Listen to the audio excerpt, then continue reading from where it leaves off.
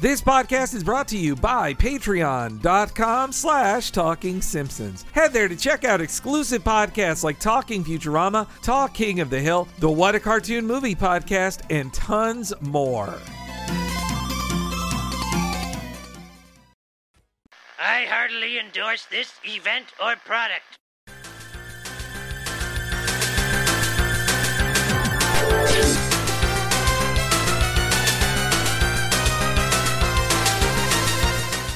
Ahoy hoy everybody, and welcome to Talking Simpsons, the podcast more inspiring than great moments with Mr. Eisner. I'm one of your hosts, the Learning Derby winner, Bob Mackey, and this is our chronological exploration of The Simpsons. Who else is here with me today, as always? It's Henry Gilbert, and I welcome Pissed Off Catholics. And who is our special guest on the line? Scott Gairdner is me. Hi, I'm from Podcast The Ride, and I'm happy to talk to you guys again. Hey, Bob. Hey, Henry. And this week's episode is Special Edna.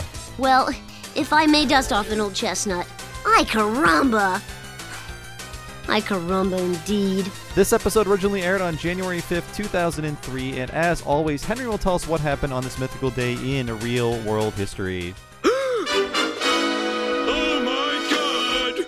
Happy 2003, Bobby. This episode is slightly delayed by an NFL wildcard playoff game. The Catch Me If You Can fails to catch up with Lord of the Rings: Two Towers at the box office, and Joe Millionaire debuts on Fox. So a big week for 2003 culture. Yes, the Joe Millionaire. Damn. Didn't they reboot that recently? I believe the concept is it's a guy who pretends to be rich in a bachelor-style dating show, and then at the end he reveals he's not rich, and the test is, will the woman he picks still want to stay with him, I think? That was the premise of the original series? The surprise premise? I think so. I think so. I feel like I vaguely recall that original. The original Joe Millionaire was like a pseudo-celebrity for a second. That's your only hope of celebrity. If you're in the first season of something, then maybe you could be kind of a star. But then if you're on like season 15 of The Voice, it's a tougher road. You got to do something really extreme to be memorable on those. Yeah, gimmickry has to abound. Some crazy hair, some crazy braids that don't work on you, but people remember them. Catch Me If You Can. I remember that being a pretty good movie. It's Spielberg, DiCaprio, Hanks movie. The soundtrack in it was really great, I recall. And also, as a comic book nerd, back when The Flash was like not a horrible thing everybody knows about now, but back when it was just like a fun comic book, there's a twist in the movie of like, oh, we know this the liar in Catch Me If You Can, he must be young because he's using names from comic books like Barry Allen's The Flash. And back then I was like, wow, only I know this about The Flash instead of like everybody knowing who Barry Allen is. That he's very annoying. Well, obviously it's Barry Allen mania here at the end of Flash Summer. I read that there was some article that said that the value of old Flash comic books is now down because the movie left such a stink. It like cratered the Flash economy, retroactively ruined the value of Flash things. That's very impressive. I think if we just pull out to see the macro view of the world economy, the Flash was devastating to all of us. Just there's going to be a dip the 2 weeks it was basically relevant in theaters. There probably is some cause and effect. Like somehow our lives or finances are made worse by bread costs more now for some reason. I don't know why, but it's Ezra Miller's fault. Well, no, Barbenheimer wiped all that out, guys. All that's gone now. We don't even remember that. Yeah, hopefully it'll be a historic boom for the entire world economy. And now every other movie's getting delayed to next year, so they're the only movies we have to think about the rest of this year. Yeah, they're going to have to keep these in theater. Like, okay, everybody likes Barbenheimer? All right, well, enjoy it in 18 months when these are still the only movies in theaters. Yeah, you know, the Two Towers still doing great. I think, Scott, you famously have not watched have you not seen this one? No. I did say this on our podcast once that I only have seen some of the first Lord of the Rings on a school television, a 4x3 TV with the super widescreen squish, the opposite format you should watch it in. So I think I got poisoned. I saw it in the worst. Speak of Christopher Nolan, he's very picky about how you see his films. That was the worst possible screening of Lord of the Rings. So I got a lot of work to do. I know they're good. I should see Coliseum. So 2003 was the Two Towers, or was it the last one? Christmas 2002 was Two Towers, and this is just being left over from Christmas. I didn't see the last one, and I forget what it's called. Beyond Return the of Middle the Rings? King. What? Oh, Return of the King. Okay. Yes, yeah. Meanwhile, I saw it opening day after watching a in-theater marathon of the two extended editions. Though I was working at a movie theater then. This is prime Henry works at a movie theater era for me. Wow. Did you, feel ill by the end of that? That's you don't feel great sitting that long. And also, when you watch the extended editions on the big screen instead of with the ability to pause, you're like, you know what? These are too long. Especially Return of the King is too long in the extended edition. That's I think 4:15, not counting the credits. Oh my God. Wow. Madness. But joining us today is Scott Gairdner of Podcast The Ride. Of course, Scott is here because this is a tribute, in big quotes, to Epcot Center and all of its wonders, or shall I say blunders. Thank you for allowing me to represent Epcot Center and speak on Epcot Center's behalf in the face of a somewhat critical episode. I don't know if I'd call it a pro-Epcot episode, although I think some of the jokes are done with Epcot love. When I was thinking, who have we had on before who's the biggest Epcot fan? And I think of you, Scott, especially Epcot's becoming something different now, but the very 1982 feel of OG Epcot, I think, is a very Scott Gairdner style. I'm so happy to have you associate that with me. It is an aesthetic and a place that speaks to me a lot. Henry, as you and I were DMing, it seems like we had similar Epcot arcs where it's not necessarily born from a childhood love of Epcot, because as a child I could see some of what this Simpsons episode is saying, that it's a little boring and the educational aspect of it overrides fun sometimes, and even the education isn't always the most successful and the weird corporate overlord nature of the sponsorships at Epcot Center. I saw that as a kid and I recognized that. And that was your take, Henry, too. This is the boring alternative to Magic Kingdom where my favorite characters live. Exactly. The quick version of this, listeners maybe have heard me tell before, but I didn't get to go to Magic Kingdom until a few years after I went to Epcot. And this is a kid complaining about getting to go on a class field trip to Epcot. But I grew up in Florida, and so we could go on holiday, class field trips for the year would be to theme parks. And it was insisted that we'd go to Epcot because it was educational and we wanted the kids to learn something. And especially if you're in Epcot, knowing that you're this close to Magic Kingdom that you've never been to before, but you can't go, that is very upsetting. And especially because I didn't care about other cultures. I was I don't care, I'm in France or whatever. And so, I was very negative on it the first time. And then once I became more of a parks person, when I visited Epcot in 2014 as a man in my 30s, that was when I was I actually love eating all the food in all the different countries. I like the ancient, musty 80s aesthetic of it. And because kids hate it, this has the fewest kids in it. So I can eat fish and chips and not be surrounded by a bunch of kids. Oh, and also when I went there to Epcot one day, the one thing I was I can't do Star Tours, which I never got to do in old version. I never got to do old Star Tours. But I was they got Body Wars here. We can do Body Wars. But no, Body Wars was closed that day. I couldn't even do the fake Star Tours. You couldn't even do the Star Tours where instead of space, you go into a human bloodstream. And it's a ride that made people pass out because it's kind of disturbing in its very realistic, depressing depiction of anatomy. It's kind of my journey with Epcot and my wife's journey as well. She's definitely somebody who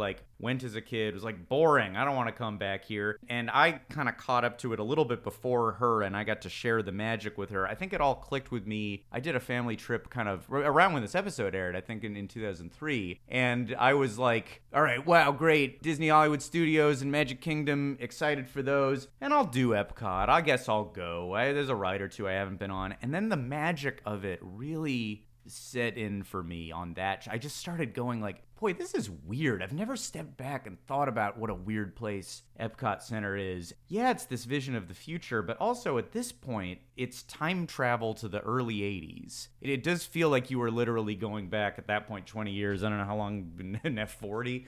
And it's just like, it's profoundly odd that a place that you associate with like fantasy and fairy tales, that now they have this place with just big, scary, monolithic buildings and rides that are almost abstract in their level of like length and darkness. And what are they even telling us here? Like, I mean, for any listeners who haven't been to Epcot Center, you know, if you know Pirates of the Caribbean, this I get. All right, so there's a ton of animatronics and it's like going into the world of pirates. And now in Epcot Center, there's rides where there's double the animatronics of Pirates of the Caribbean, but it's to tell you about the history of transportation. And it's not like, chasing people around and lighting fires. It's like, what if a buggy crashed, and like, what did scientists in the late 60s look like? And let's see Leonardo da Vinci doing his early works. And like, it's so insane. The level of money and detail put into these like not kid friendly. Some of these Epcot rides feel like the equivalent of like Barry Lyndon or something. Just like a big ponderous, serious, like, no, this is not about fun. This is an experience, and you're gonna think and you're gonna escape for a ride that takes 15 minutes and that's very dark. I don't know. I think the oddity of all this just washed over me around 2003, and then I started getting obsessed with it. The aesthetics of Epcot Center I truly believe in and still believe in, and it really influenced my show, Moonbeam City. I just really wanted to make a world of like big weird orbs, and that's kind of future by way of 80s. So I remember getting to like turn my wife on to all this, that she's like, Epcot sucks. And I'm like, well, but do you know there's a weird thing about it, and the old logos are cool and the old fonts are cool. Awakening as an Epcot fan has provided me so many thrills aesthetically, and like fun with friends and meeting people who love that aesthetic too. It is a true passion of mine. Hopefully I've kind of conveyed why. Well, I've been very silent because I have not been to Epcot. I've not been in Florida at any point in my life. A guy who has, though, is Al Jean. So this episode is based on Al Jean's axe to grind with Epcot Center. He talks in the commentary that he and his writing partner, Mike Reese, were there on the ground floor the year that it opened, 1982. They were there, like, when it was new. And Al Jean's comments are, it was so lame and everyone was so angry we thought they were going to riot. He like just felt it in the air. It was palpable, the rage at how lame Epcot was. And then, speaking of complaining about free trips, Henry, Al Jean, when he worked for Disney before he works for Disney now, he would get the annual pass as a Disney employee. And he was busy being a showrunner and, all the other stuff. So he could only take his kids to Disney World during the holidays. And Disney, the Magic Kingdom was always full. So he would always have to take his kids to Epcot Center, and they began to resent him for it by the second or third time. They would say, are we actually going to Epcot Center again? So maybe his thoughts have changed. Maybe we'll see Simpsons go to Epcot Short on Disney Plus in the future. But yeah, he is not a fan of Epcot Center, which is why the parody is so thinly veiled. He really wants you to know, no, this is what I hate. Do not be confused. It's Epcot. Wow. Yeah, no, you feel the rage. Look, I can't pretend this stuff isn't real. I know that there is this reaction. I know that kids of a certain age went there and were bored by it. I had that as a kid a little bit, but I think it just has to hit you in the right way. It's not dissimilar from one of my favorite bands, Steely Dan. It can be a little bit challenging, I think I first heard of Steely Dan and these big indecipherable lyrics, and the songs are 7 minutes, and that sounds, and then at a certain age I was like, this is the greatest thing ever, and I will never stop listening to this. And plus, both Epcot and Steely Dan pair very well with wine. So you put all that together, and you've got a nice rest, and you realize these things are more accessible than you think. I don't know if it'll ever hit Al Jean, but I actually think it's the most likely to be your favorite park as an adult. I think that might be true for you, Bob, if you ever make it down there. Definitely a turn for me in my Epcot love was being of legal drinking age. That is for sure. Yeah. It's important. You cannot discount in theme park world the park where you can drink. And like California Adventure, which had a really bad rap and was pretty bad, I feel like, when it opened, that became like, well, one of the only bits of appeal for a lot of people is that you can drink there as opposed to Disneyland proper, and that there is this little wine area that's very charming, and that like the rides kind of like Soarin' feels like a wine tour of a of a ride. Now there's so much more to it. Now California Adventure, I think, is a great park, but I feel like that was, you know, the wind that it sailed to victory on. I think a lot of it was fueled by, hey, but you can drink. It goes a long way. It goes a very long way. One of my favorite Podcast Right episodes, most informative for this podcast too, was your one of Epcot's Impressions de France with Matt Warburton. Yes. Who's also present on the DVD commentary for this one. Oh, gotcha. And you guys ask him like, oh, what Simpsons had a real axe to grind with DCA when it was brand new. And he's like, that was Al Jean. Like, he really hated it in the launch, and we put in multiple jokes in there mocking it. Like, Al Jean is a big parks guy, but I think an angry parks guy. But he wants his basics. He doesn't want to be challenged, and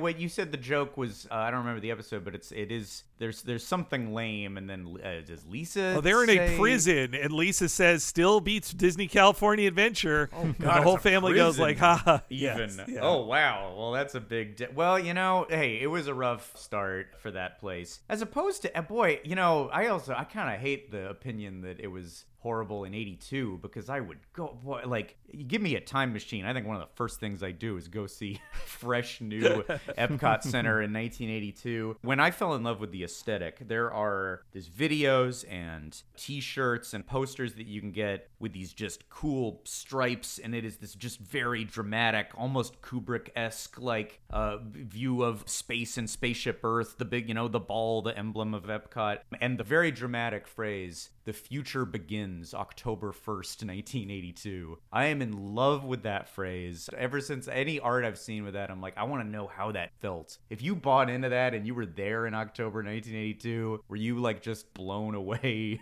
Like blown back by emotion? Or did you hate it like Al Jean? I don't know. Apparently, if you recently got out of Harvard, not impressed. Not impressed at all. That might be the rule. You've outsmarted it. I'm too smart for... I know about real culture. I don't want to see the fake Europe. I also... You know what's interesting with me, too, is that World Showcase is not really the full deal for me. I'm so much more Future World oriented than World Showcase. Future World being, you know, there's like the future... It's two parks in one. There's the big futuristic area, and then there's the tour of the nations kind of area. And I like that, but that's never been the appeal for me. And I could see if you were snarky about Epcot saying like, oh yeah, so people don't, you know, actually go to Europe because they just go to the little fake Europe. That's a snooty thing to say, but I guess I could understand if you were a little snobbish. Oh, it's this cheap stucco mini golf course version of Europe instead of the real thing. But also, shut up. I don't know. It's like everybody should go to real Europe and go to fake Europe. Do it all. I think there's room for all of it. For high and low. And apparently another inspiration for this was that Al Jean heard that they held teaching awards at Epcot. According to my research, it only happened there 1 year in 1993, but for I think like 13 or 14 year period, Disney had something called the American Teacher Awards. And Scott, I know you probably love getting unsolicited podcast subject matter, but the Disney Channel did air some of these in full on their network. And one of them is on YouTube, and it is as long as the Oscars. Wow. Oh my God. That's insane. How? There are musical numbers. It's a big production, but it is still the American Teacher Awards. That's so strange. I skipped around. Is that the 1992 one, Bob? Because I skipped around a little in that, too. The 1991 is the one I saw. Like, everything is preserved. All the commercials are there, but it is a 3-hour running time for this teaching awards. They truly had nothing else to run on that network that you were paying for in 1990, I guess. There was a lot of, like, as with all early cable channels, I know there was a lot of, like, repurposed Canadian content. I heard the show Under the Umbrella Tree. It was a very Canadian-feeling kids show. The Disney Channel, I feel like, was doing a lot of repurposing. So, like, yeah, I guess if we're going to make an original award show, just stretch it out, make it long, and air it 12 times this month. I remember Yeah, that being on the Disney Channel and thinking, that seems boring. So I have never pursued. It sounds very fascinating, though. I think Joey Lawrence might have hosted one of them. Is that who was on your one, Henry? I saw a Getty image from the step and repeat of that. So the 1992 one that I saw, it's a full 2 hours only. They must have shortened it by 92. But it was famous as, we'll talk about this later in this season, but you may remember on the Krusty Gets Canceled one, they mentioned how like this was one of the last times Johnny Carson appeared anywhere and spoke. And the other one was this award show in 1992. Johnny Carson appears at it. That's bonkers. Like, not even a year out from retirement, they got Johnny Carson. Was this just the power of Eisner? Because I know that was a real Eisner passion project. I saw just a little clip reel of that show, and it seems like in various years they had Schwarzenegger and Dustin Hoffman and like... Also, there's a 10-minute long intense and rather cringy play of, but I don't want to be too negative about it because it's like written by high school students, but basically the Van Nuys High School does like a full play and musical about the kids reacting to the Rodney King riots, the Rodney King verdict riots, and it's kind of intense, and I'm like, wow, this is on stage. Like there's, African-American students talking about how they're feeling, and then an Asian student is talking about how he has a gun on top of his family's shop and he's going to shoot anybody who comes at his shop. And I was like, damn, this is heavy. After that, they would show like the Apple Dumpling Gang. Yeah, Condor Man. And then whatever we got lying around. That's nuts. Okay, well, we clearly have to pursue this. Eisner, who is referenced in this episode, it speaks to, if he called, you had to do whatever he said. Robin Williams had to come do original teacher material at the American Teacher Awards. Power he wielded, which I guess, hey, for a good cause to honor teachers. But then it is like, again, it's cool that they did that. That's a nice thing. And my mom's a teacher. I care about teachers and they should be honored by big stars. But it also makes sense to me that like people maybe didn't watch that. The Simpsons joke that there is no one in the audience for their equivalent of the Teacher Awards. Yeah, I could see that. That makes sense. I can't deny that side of things. Yeah, I couldn't tell exactly when it stopped, but in 2022, in a press release about Walt Disney World's 50th anniversary, they're still bragging like, and you know what, we honored so many teachers at Walt Disney World in our 50 years. Like, so they were still talking it up at the very least. Until we could no longer write it off on our taxes. And now, of course, Florida is such a great place for teachers. They get it. It's so great in Florida. When you think Orlando, Florida, and teachers, you think safe teachers who are treated well by the government and parents. Yes, great treatment of teachers who have totally free reign to put any books they want. They were in no way victimized by like one crazy person who spends all their time trying to get books banned. Boy. I did see recent nominees for the National Teacher of the Year, a different award ceremony. They were saying like, since we got nominated, we have been sent death threats for having pro LGBTQ views, or they teach CRT, and so it made them, the nomination made them famous enough to be like targeted for death threats. So okay, so now you want to avoid being nominated for Teacher of the Year at all costs. But now Bart would do it as a punishment for Grabobble. It'd be one of his most epic pranks. You're right. So yes, there is a new writer for this episode, Dennis Snee. Let's talk about who he is.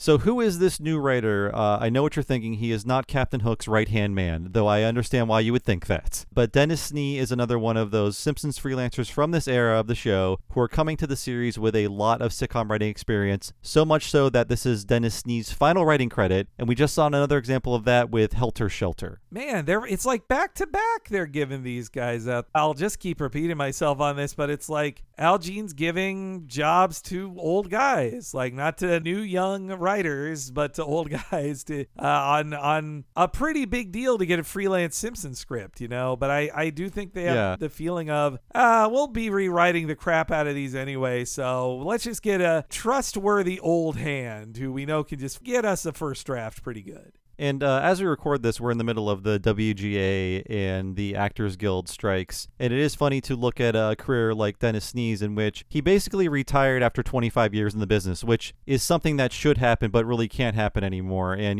Al Jean is the showrunner by choice. He's not the showrunner because he has to make a living at this point, but he is like in his 43rd or 44th year as a comedy writer professionally. So we can see how things are different between different generations. Mm-hmm. Though I should say, Al Jean has been very vocal online and in interviews about the currently going on when we're recording this strike. And I saw one of him even saying, like, yeah, the young people don't get the opportunities I had. Like, he's at least recognizing that, which is good to see today. Yes, I mean, Al Jean could have retired in the year 2000. Mike Reiss semi-retired in like 1997, and nobody can do that now. Mike Reiss, after maybe, I guess, 15 years of being a professional comedy writer, had the largesse to actually just leave the industry entirely and maybe work one day a week, on The Simpsons. He also doesn't have children and has never been divorced, to my knowledge, so that probably helps Mike Reiss save some money in Hollywood. No children, but one podcast to feed. Yes, yeah.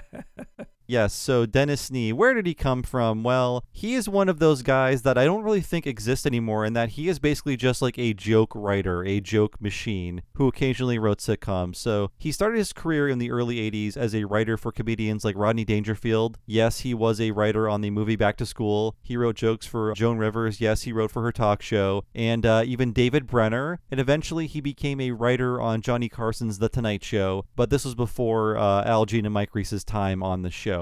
In fact, I forget if I said this earlier, but we just had recorded with Scott for 2.5 hours, so I'm sorry. But he got his start in college by submitting jokes to Rodney Dangerfield. And Rodney's like, hey, this kid's pretty funny. And then he kind of sounded like Barney Rubble in my impression, but I'm sure he didn't in real life. Again, that's funny that here he is, a young guy in college getting such a big opportunity. And then when he's like 51, Al Jean's like, I don't want to give somebody fresh out of college an opportunity. I want to give it to Dennis Snee.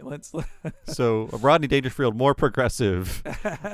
Seemed like a good guy with a lot of demons, yes. That Rodney Dangerfield. But weirdly, one of this guy's, Dennis Snee, one of his longest gigs as a writer was for the syndicated music series Solid Gold, which was basically like American Bandstand or Soul Train. These are also old references, so I'm sorry if I'm not helping you here. But apparently there were comedic co-hosts. Arsenio Hall was one of them at one point, and I'm sure they needed jokes written for them, so I'm pretty sure this was a very easy gig for Dennis Snee, a joke machine, a guy who wrote jokes for stand-up comedy, a guy presumably writing monologue jokes for Johnny Carson. They just set him up, tell him what he needs to do, and he'll just shoot out jokes for a TV show. It's interesting he made that transition by the 90s from Back to School technically is a plot-driven thing, but to go from variety with sketches and joke writing to, full 30-minute productions of sitcoms it takes different muscles than just writing, jokes for Joan Rivers and Rodney Dangerfield, which does take skill as a comedic writer, but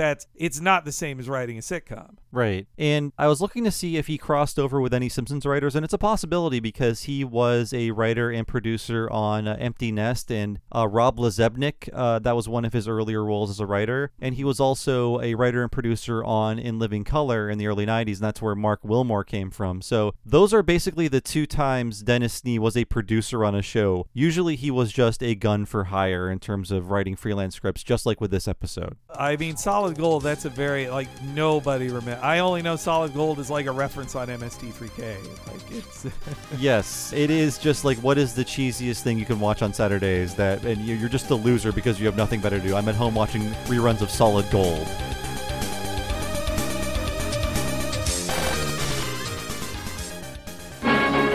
The Simpsons will be right back.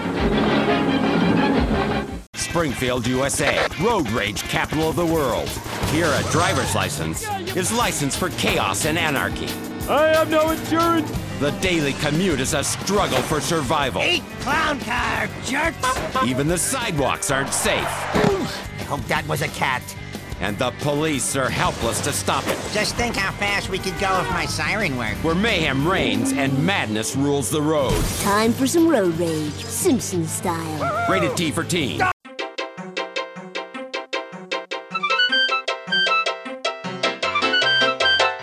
Hilarious Is This True, listeners? Hey, it's Henry Gilbert, and a big thank you to our guest this week, Scott Gairdner. Big fans of Scott, and if you love the subject of this episode, all of our park talk, you're going to love his podcast that he co-hosts, Podcast to Ride. It's such a fun podcast where it just begins with the kind of nerdy talk about theme parks and grows from there. You need to check it all out for yourself, and follow him on Twitter, Scott Gairdner, and Podcast to Ride. Thank you so much again, Scott. It was so great having you back on. And if you enjoy the Talking Simpsons podcast, then you should know that we're only able to do it as our full-time jobs because of support at patreon.com/Talking Simpsons. Listeners like you can go there to sign up for $5 a month to keep this show going as me and Bob's full-time jobs. Plus, you can also get tons of exclusive bonus features. $5 a month gets you a monthly new episode of Talking Futurama and of Talk King of the Hill, us covering each of those series one episode at a time. We're in season 4 of Futurama, season 3 of King of the Hill, as well as many of our favorite episodes of Batman the Animated Series, every episode of The Critic, every episode of Mission Hill, and tons more. See it all for yourself at patreon.com/Talking Simpsons.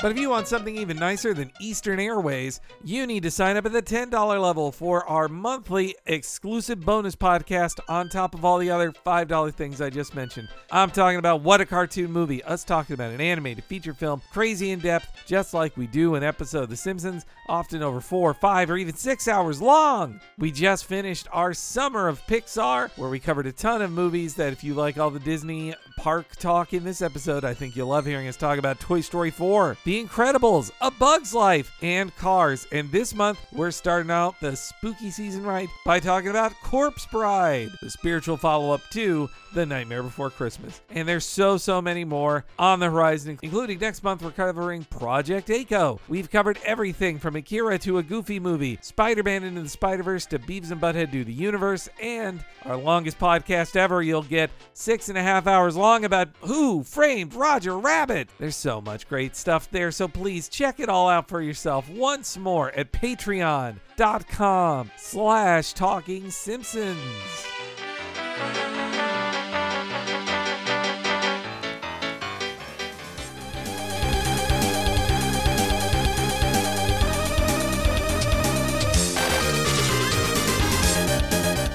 I guess it also had like the Baywatch effect of like there were babes on it, so you'd be watching it to see sexy dancers, I think. The solid gold dancers, of course. Yeah.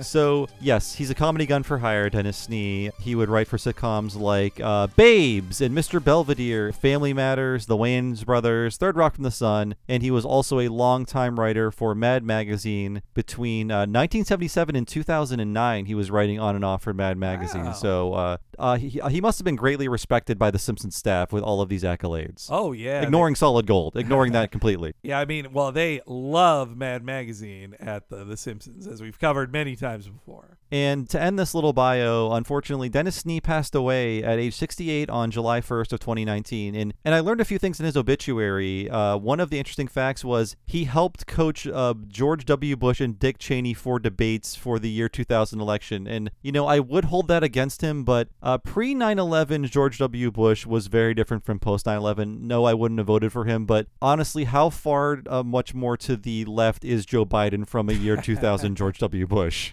Yeah, the bit in the obituary that gave me pause was how it was phrased of like Dennis was thrilled to assist the Bush-Cheney campaign with debate preparation. I was like, you have to let us know he's thrilled. Though I was thinking like in the context of it was written in 2019, so it could be fueled by making it clear of like, it also is very clear what a Christian he was and all that in his obituary too, but it might have been him saying like, hey, look, I'm a Bush Republican. I'm an anti-Trump guy. It maybe is flavored by that because again he wrote it in 2019.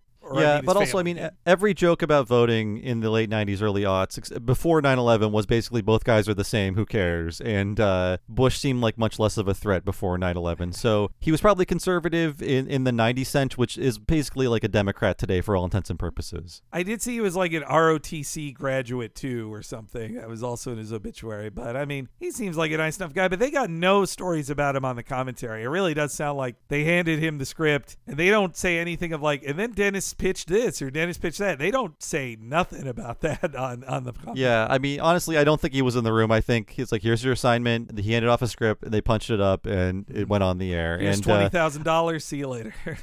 The most, I honestly think it was much more than that. In year 2000, maybe one prices for a broadcast TV show. Yeah. I don't know, but the royalties were much different. The only story that's told on the podcast is, I believe, Tom Gamble saying Dennis Snee sounds like a Johnny Carson character name. Right. Yes. Dennis Snee. Well, that's Gamble for you. He always has Tonight Show brain. I think he's always thinking of pitches.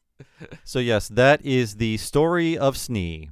But I guess the episode itself, after a cute couch gag about The Simpsons being deep fried, we then cut to the classroom, and I think something I like about I like the intention of it, and it works sometimes, is that Al Jean is trying to remember the runners they did in, 10 years earlier. And so like, hey, remember how, Edna was a bad teacher and her and Bart connect? Or remember how, like, everybody hates Martin because he's the class suck up? Like, let's do those jokes again. We haven't done those in a while. And I kind of like that spirit, at the very least, which comes through in this opening bit here. Oh, sure. Just good classic Springfield Elementary hijinks, for sure. Mm-hmm. And I like that Martin Prince is seemingly murdered. Like he says the quickness that he's beaten between clips of trying to assign extra homework, and then he's just gone, and Nelson's talking from an open window. It's like, okay, so Martin's dead. Martin is dead now. That could have been it. That also feels very pre-personal computers, the joke of like, oh, it's going to make it harder for all the kids to type it out because the kids will have to get to a typewriter to turn it in. It's more of a hassle instead of like, if I was a child now and I had to write it longhand, I'd be pretty pissed. If I had to even print it out to give in an essay to a teacher, I'd be like, can't I just email this in as just a file I feel or share like the Google Doc? Kids are going to have to start writing everything because otherwise it would just be them saying, okay, ChatGPT, tell me about World War I and make it look like a fourth grader wrote it. Go. And then spits it out. Yeah. Oh, that's gonna screw the essay world. Oh boy, I got a 3-year-old. By the time he's at essay writing, or I let him do it because otherwise I have to help write the papers. So maybe I take that back. Maybe Dad will turn to ChatGPT. I don't know, for that, not for scripts. I'm in the Writers Guild. I'm anti-AI. But look, hey, I don't know how hard these essays are going to be to write. I'm just keeping options on the table. It's one of the times where they forget Bart is 10 because I don't think I started writing 10-page papers until I was in college. Maybe in senior year of high school, that's when the paper length got really bloated. But they kind of forget that, Bart would not be doing research papers that are cited with, multiple, let's say, 3,000 to 5,000 words. That's World War I is such a heavy top. I was almost shocked by that entering the Simpsons world in any way. Well, World War I is so boring, and there's no, easy villains like the Nazis, and it's just a slog. I never really studied World War I until my first year of college, and even my history teacher, who I really liked, and he made learning fun, but he was like, World War I sucks, it's boring, and also for even Americans, you can't even be that proud, because he compared it to, basically, there's a very long boxing match, and then on the 11th round, a third boxer shows up and punches one of them, and that's America. And so you're like, well, we can't even have that much American pride in it. Oh, that's gonna help. If I ever look into it, I'll use that as my guide. You just gave me the elevator pitch for World War I. There was just a World War I movie that got Oscar nominated, though it felt very perfunctory, that All Quiet on the Western Front. That felt like the only Oscar movie last year I didn't know anybody who watched it. Yes, that felt like a chore, perhaps, yes. I blame the Europeans for voting it in. That's why I think they care more. It was really the Eat Your Vegetables pick for the Oscars that year. Well, hopefully we get Sound of Freedom in for next year. If we want to represent America and what America's all about. If they aren't too scared to make that one of the 10. Milhouse also, he tries to do what looks to be, is it the Roger Rabbit or the Running Man? We're not dance experts here. I only know the Roger Rabbit because it's named after my favorite cartoon character. But he's but yeah, so we then get reminded of Edna and Skinner's relationship, this is a bigger question about this whole episode, but I definitely think, and I'm curious what you guys think, I think that Al Jean viewed Edna and Skinner as another of those inherited storylines from before his time, and this episode is him trying to make it work in his world of The Simpsons, and then by the next season he decides it doesn't work and we're ending this. But I'm curious, what do you guys think? It definitely does feel like that, Henry, because I was looking at the timeline, and they have about a year left in their relationship, and they're broken up in a very, I feel like the way they're broken up was not very clever or interesting. They're about to get married, and suddenly Edna leaves him for comic book guy, and I think it's because they thought of the title My Big Fat Geek Wedding first, and then worked backwards from that. I don't know. But I love them together. They're a great couple, because they both kind of come out of their shells in their own way when they're around each other. And Grade School Confidential, the great season 8 episode, is probably in my top 3. It's such a sweet, well-written and well-animated episode that I kind of hate seeing this all fall apart. And then they're like, what if she gets with Ned? Now the voice actor's dead and Ned is now double cursed. So it doesn't really go anywhere interesting. And then they kind of make Skinner even more of a loser after the Edna breakup. But yeah, you're right, Henry. I do feel like Al Jean saw a lot of the canon changes as things he had to fix. And he has been doing that so far in his 2 years, taking back over the show again. I feel like I tend to like when these relationships come together, and then I'm never as satisfied by like delving in more. You know, like I agree. Grade School Confidential's wonderful. That when the police light is shooting through the colander, and then it makes this beautiful light for them to dance in. Like what a sweet picturesque moment. But it's like I find the pairings interesting to start, and then I don't necessarily want to see like the ongoing soap opera. Like a Apu Manjula kind of similar. Like I don't know. Like I like the new. I like that they got together, and then I like all the kids. I forget how many kids there were. Octuplets. Then like further steps of it don't like super do it for me. I guess it's similar to me to the death of Maud Flanders, where sure, you can break up Skinner and Edna, but I wish you would have done it in a more thoughtful way, because it just felt like, let's split them up again. Who cares? It didn't feel like people are invested in this relationship. They like these two together. Let's do this in a way that respects the characters. It just felt kind of thrown off, just as a way to correct a choice that had been made not by that showrunner. Isn't it interesting too how the like earlier ones, like there will be a lot of heart in a relationship that even like comes and goes in an episode, like Fish Called Selma, how much you like, boy, what a journey you go on in that relationship that starts and ends within the episode. And later, like Patty and Selma, I feel like are just kind of arbitrarily shoved into, I cannot think of any later satisfying Patty or Selma relationship. But remember, this is 2003. There's no time for heart. It's all gross out comedy and darkness. Yeah. And it's often like disturbing. That's the thing I remember, because I probably drifted off from the show around this time. I just remember something where like Homer ended up with like a coin in his hand or in his head or something. He squeezes a penny so hard it enters his bloodstream. Yes. Yeah. And I don't know why that one, it's not like that moment should be enough to get me to stop watching the show, but it felt emblematic of, there were a lot of things like that, like characters getting hurt in ways that were less funny and more like disturbing cosmically. Well, we all remember the panda love. We all remember that. Homer being loved very hard by Panda. Oh, I think I had forgot. I think I repressed this memory. Oh no. Trauma. I mean, I feel like it was just the state of comedy in the early aughts. If you look at any studio comedy, they're just unwatchable now, outside of a very, very select few. They're just all so mean-spirited and cruel and just gross out usually. Yeah, true. I guess, yeah, kind of the thing of the time. Unrated DVDs. Again, sometimes Simpsons was chasing that vibe too. I can think of like maybe Anchorman is a fine studio comedy of the era, but that's just the one I can think of offhand. But a lot of them do not age very well. Yeah. No, I want to say Wet Hot American Summer, but that was not a studio comedy. That was a scrappy, barely came together movie.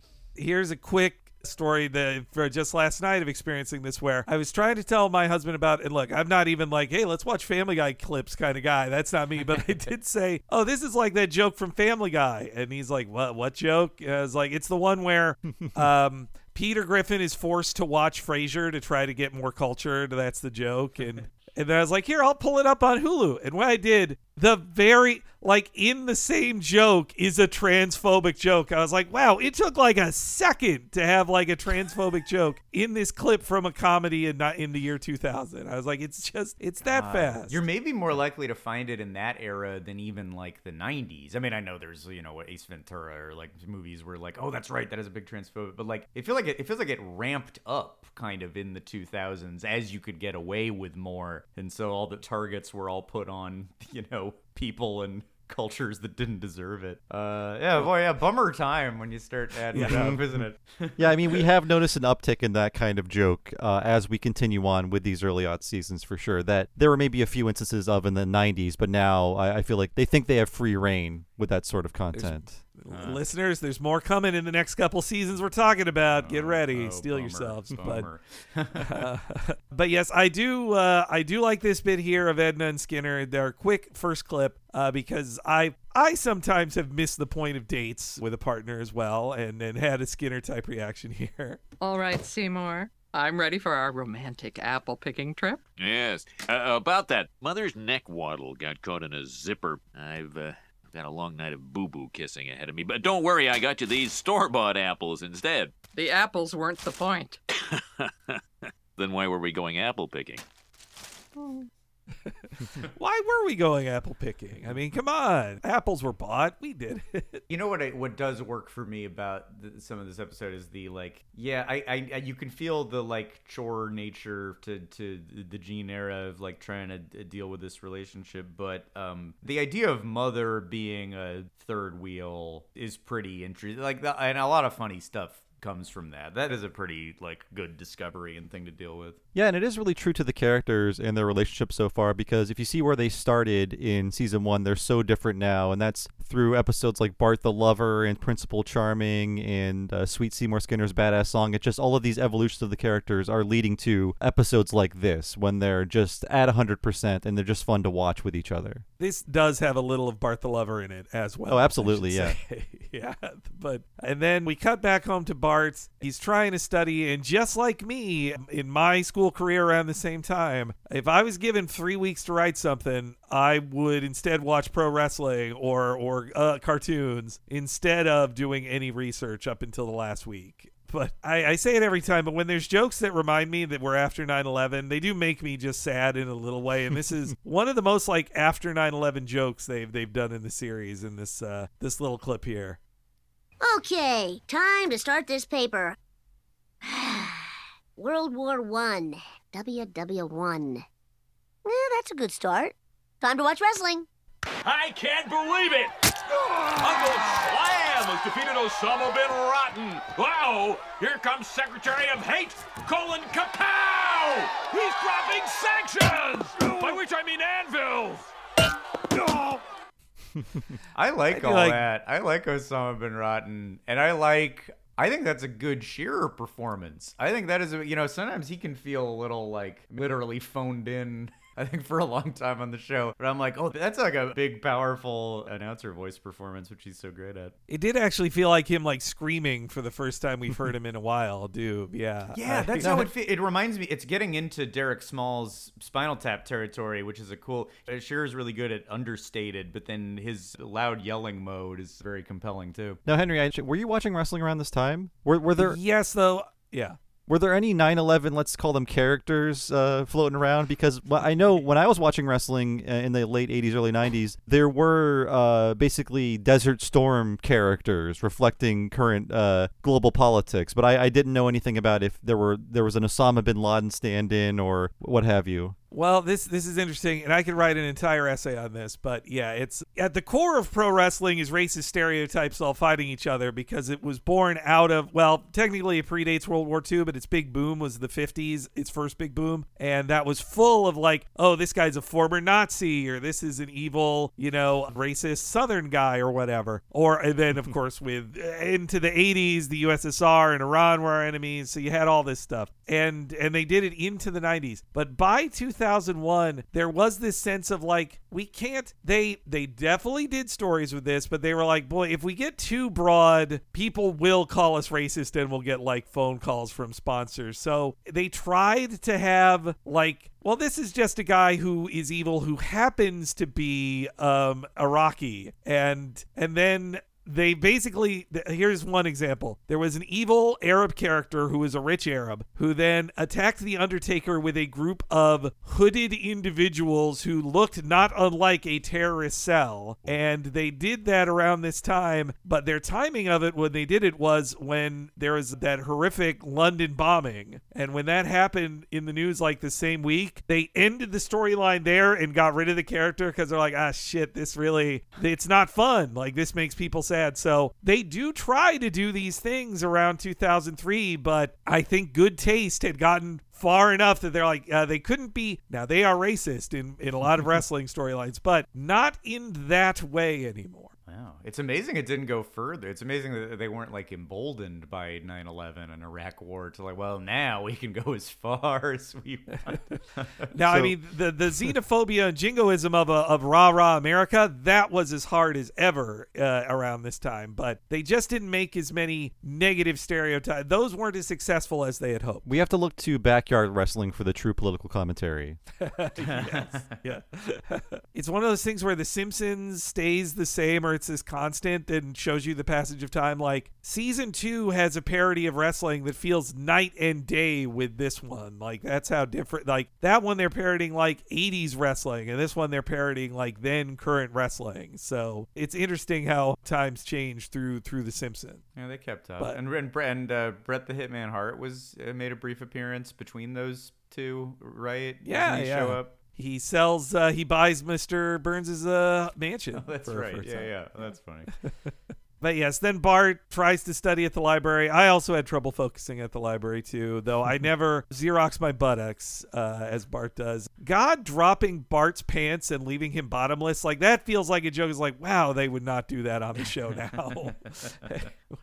Though also I'm thinking like, part of Bart's prank now of distributing photocopies of his butt would end up framing Reverend Lovejoy be arrested for distribution of child pornography now is what it would be. Good to keep an eye on Lovejoy. Just as a reverend, just like make sure he's not doing anything untoward. I forgot about this episode, and I also forgot that this prank goes nowhere. There's no fallout from it. It's just like, okay, next scene. It's a fun prank. And, not to go too far into the history, is this Welcome Pissed Off Catholics thing a reference to the sexual abuse scandals from 2001? Is that... Did they go that dark? It's got to be related to that. Yeah, for sure. Like, what religion are the Simpsons? I think Presbylutheran? Yeah, Presbylutheran is the official designation. Wow. Yes. Oh, wow. They developed a combo of what they are? They didn't want to commit the Simpsons to any one true faith. Yeah, that's... Wow. I also really like this joke with Ned and the eye soap. I think they made a really smart move there where he says, time for the eye soap, boys, and the kids spray it in their eyes. That would just be pure child abuse. But the fact that Ned then sprays his own eyes, it's like, okay, you know what? It's a blanket thing for the family. He is spraying his own eyes and facing the same burning his love pain as he's forcing upon his children. You know what? I also really like the gag of like when Bart is distracted again, he looks at an algebra book and he's like, I could do a few equations. Like, that's a good joke. Yeah, that's like smart. Yeah, that's a surprising one. It's very telling how you can be productive in other ways when you have a deadline. Like, I could clean my kitchen. In fact, I will. And then you get everything done but the thing that is, the deadline is approaching for you. Yes, I find I was avoiding trying to do actual creative work and ended up cleaning up all the cobwebs on the ceilings I was like shocked. Like, this is how bad you're trying to avoid. You're cleaning cobwebs. The lengths you will go to not write. Well, because in your brain, you're like, well, if I was just like staring at my phone, then I'd feel guilty. But I can just tell the guilty part of my brain that like, I was very productive. I sorted through all my DVDs in my closet. I mean, come on. Wasn't going to do itself. I don't have a robot for that. We have a very, also of its time, reference to Black Hawk Down of Milhouse arriving in a Black Hawk helicopter with his cousin, and Bart says Black Hawk up as a reference to that. And Milhouse not injured, given access access to a helicopter. This is the best day of his life. It's true. He even helps Bart with the pranking, which I feel like Milhouse needs to investigate why he wants to make teen boys kiss each other, but I don't think he wants to. And so, yes, the very night that the paper is due, Bart is finally writing his next thing, and that's when this is another good joke of like, oh, you know what? They've never said they've had Abe Simpson be a World War II veteran, which with every year the show continues gets more and more ridiculous, or it makes him like, 105 now. But even here, they're like, okay, if Abe is going to lie that he was in World War I, then he would have to have been like 90 years ago. Like that's the only way it works. It's a funny like needle for Castaneda to thread to do an extremely young Abe. That's a delicate assignment. I think he gets it right. And he has to play Abe as a kid to not sound like Homer as a kid either. And yes, also, do you have to poop? Always. That's nice dirty joke. I also wonder how much they're lightening up on the old people joke as the increasing age of the executive producers on The Simpsons now. I wonder. That's true. Yeah, how can they hate old people when they employ many of them? When most of the staff is seniors now, I wonder how they feel about these Abe jokes now. Yeah. But yes, then Bart says he's going to spread it all out to 10 whole pages. As we later find out, it was 6 pages of ads. And I like that it's full of local businesses. You see Costington's, the Android Dungeon, Herman's Military Antiques. You see all real businesses. Those are all homespun. We know those are like truly one person is running them. That's a nice, you underrate the industrious spirit of Springfield businesses. I'm sad there is not a Herman's Military Antiques fake storefront in the Springfield at Universal. That's one of the ones they missed out on. Henry, is it because Harry Shearer does his voice? That is, yep, you gotta be right. There's no Harry Shearer things Gotta there. Downplay all the Shearers. Though I still find it criminal. We said this on our wonderful podcast ride invitation, but it is criminal to me that the Android's Dungeon is not a functioning storefront that sells things. Like, but it should be another gift shop. I know they got the Quickie Mart gift shop, and it's fun, but it's like you have the Android's Dungeon right here. Sell more crap here. Like I'm demanding more gift shops in Universal. Yeah. Well, they're gonna come up. The solution to this, how they will rectify this, is destroying the entire city and ride. It's increasingly seeming like. It's about to become the Yoshi lot. I was just there in the encroaching. I got scared for a second, like I hadn't heard something that Springfield had been closed, but it's the thing that used to be right next to Springfield, the Animal Actors thing, has been ripped apart, and it's where that Fast and Furious coaster is going to go. Yeah, kind of shocked. I just saw it for the first time this week. That's crazy for me because that was a childhood park for me. I'm sure I went for the first time when I was like 6. So like a structure that's been there for so many decades, it was crazy to see it blank. I saw a ride through, like here's what supposedly that ride is going to be like, and it looks pretty fun. Like a coaster through the hills that uses the hills and the elevation, the bizarre 2-level many hills you must climb nature of Universal Studios. I feel like they're going to finally like justify it in a cool way with this coaster. That's cool, man. But how can it top the wonderful part of the Fast and Furious ride that's already there? Oh yeah, so many great Fast and Furious. The 3D ride on the tram where Vin Diesel is either very small on a regular helicopter or giant on a little helicopter. Or the thing, when I worked at Universal Studios, I was a tour guide and knew that summer was this thing where cars pretend to fly at you and then just spin around and dance to the song Gasolina. It's a proud history of Fast and Furious. They've treated one of their biggest franchises so well. This is also where we got the opening sound of when Bart is told he's going to have to write himself. Ay caramba, indeed. Like, that's one of those jokes where it feels like it's the show feeling its age. They're just like, Bart knows it's corny for him to say ay caramba, so ay caramba, indeed. And so, yes, now Bart is stuck after school, and this is where it really feels like Bart the Lover. and Skinner comes in. He mistakes her. He jokes that she looks like Pam Dauber, which is Mindy from Mork and Mindy. Yeah, and you know what? If that's meant to be a joke about Skinner having kind of like a tepid reference of a hot woman to compare Krabappel to, I take offense to that because I specifically have complimented my wife with the compliment, "You remind me of Pam Dauber." I couldn't believe when I heard Skinner say it, because I've said that and been a little like embarrassed or mushy to say it, even like, I don't know, I just, I don't know if this is weird to say, you kind of remind me of Pam Dauber. Pam Dauber is, I've always had such a crush on her, just this this beautiful like book smart seaman Colorado beauty. I like her like fashion sense. It's like, it's khakis and beige and plaids. I really was like, oh, if I could marry somebody who's like Mindy, and I did, and I tell her such. So if this is supposed to be a lame thing from Skinner, I disagree wholeheartedly. Pam Dauber is adorable, but I think it's Skinner. His very vanilla worldview is like, well, she's a bombshell. She is basically Marilyn Monroe to Seymour Skinner. Oh, I see what. Yeah. Well, yes. No, she's no porn star. That's not the vibe of Pam Dauber, but the vibe Skinner wants, that's the vibe I want too. We have a Pam Dauber reference, and we have a Robin Williams impression later in this episode. I just realized that. Oh, that's funny. Yes, yeah. Huh. I didn't connect the two. Wow, that's right. yeah, And they're going to have an after-school special, which is, I guess, their version of an afternoon delight. But it's canceled because Agnes needs to be taken out of the tub. There is this like weird sexual, incestual nature to all of the Skinner Agnes stuff in this one, like that the boo-boo kissing, like he's going to be kissing her neck waddle when he says boo-boo kissing, and same with like he's helping his mother in and out of the tub. They share a bed together, and most of all, I mean, this is getting ahead of ourselves, but like that as a baby he crawled back inside the womb for 2 weeks. It's like, boy, this is we're gonna have a sidebar on this.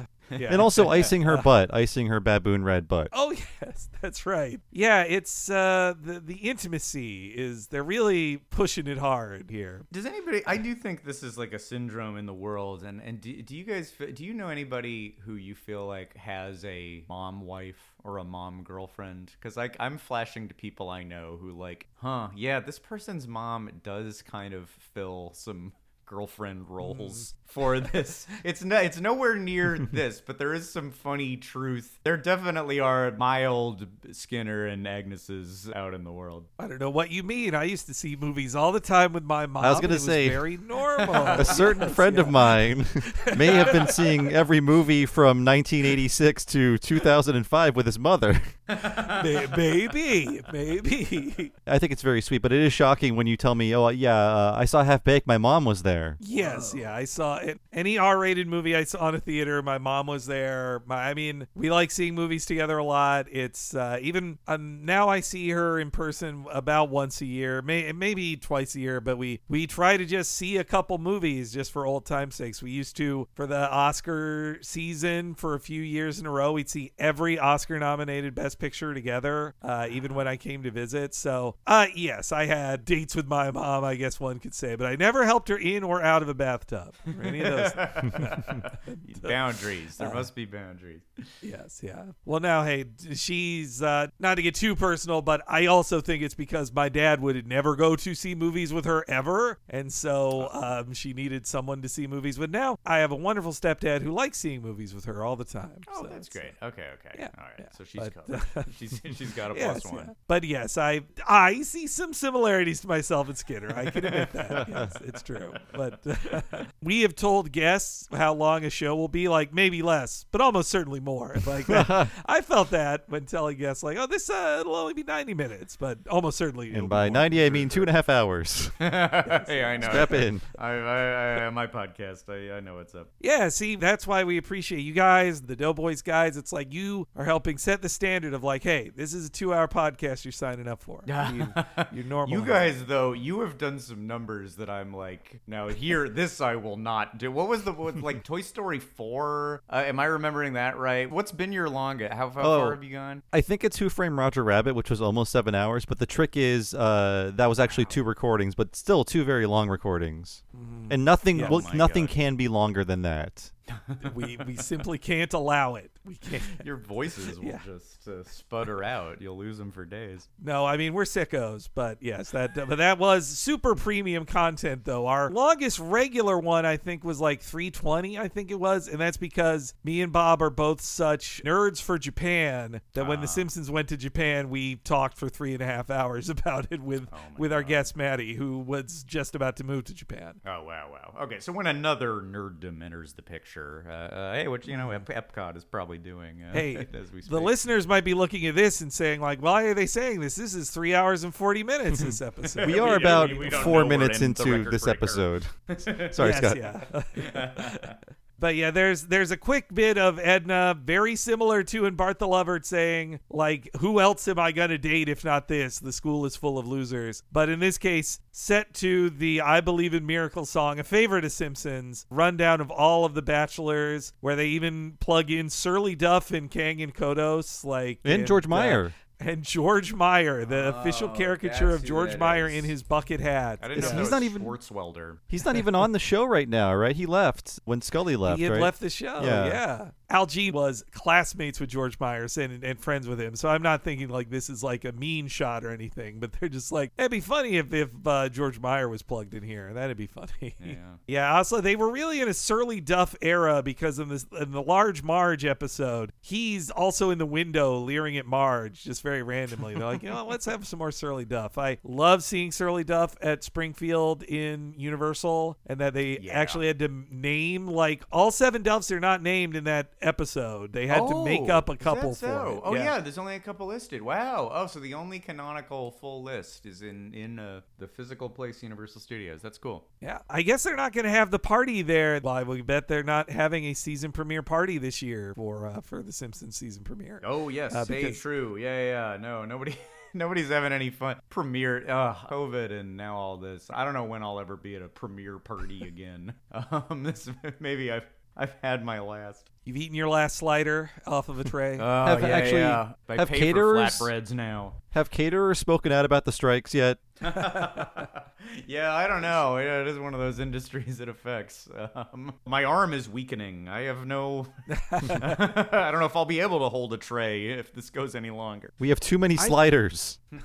I'm sad too because I felt like this was the year we actually maybe could have gotten invited to it. I felt like we could have. I had a couple emails I was told I could send this year, and now I think that unfortunately it's not going to happen. So maybe 2024 we might finally get to go to a premiere party. So fingers crossed for you.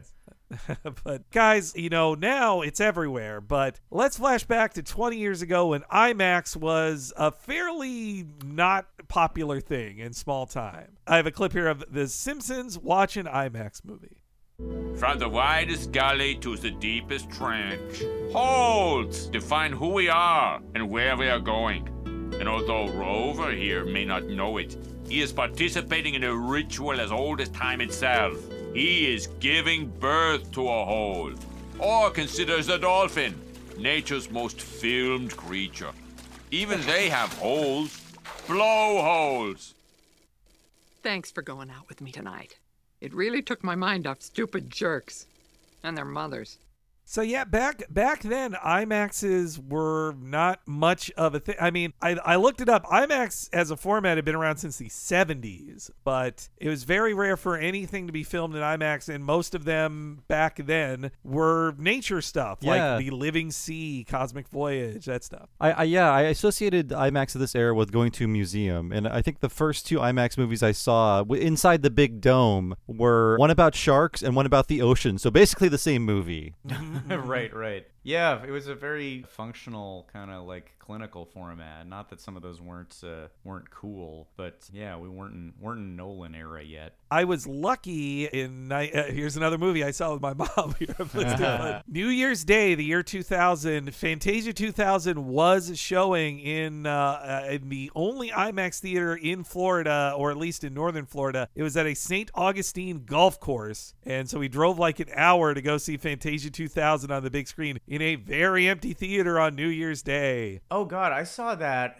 That was a big family trip. Like we kind of did it the way Walt Disney intended, where like going to Fantasia is like going to the theater, and it's like an event, and you have to, and Los Angeles, it's hard to believe Los Angeles did not have any IMAX theater at that time, so they had to build a special one in a field by the airport, essentially. Like there was a one-off IMAX facility. It was a really strange way to see a movie, and a movie that's not that great. Then you're like, we came for this. Nah.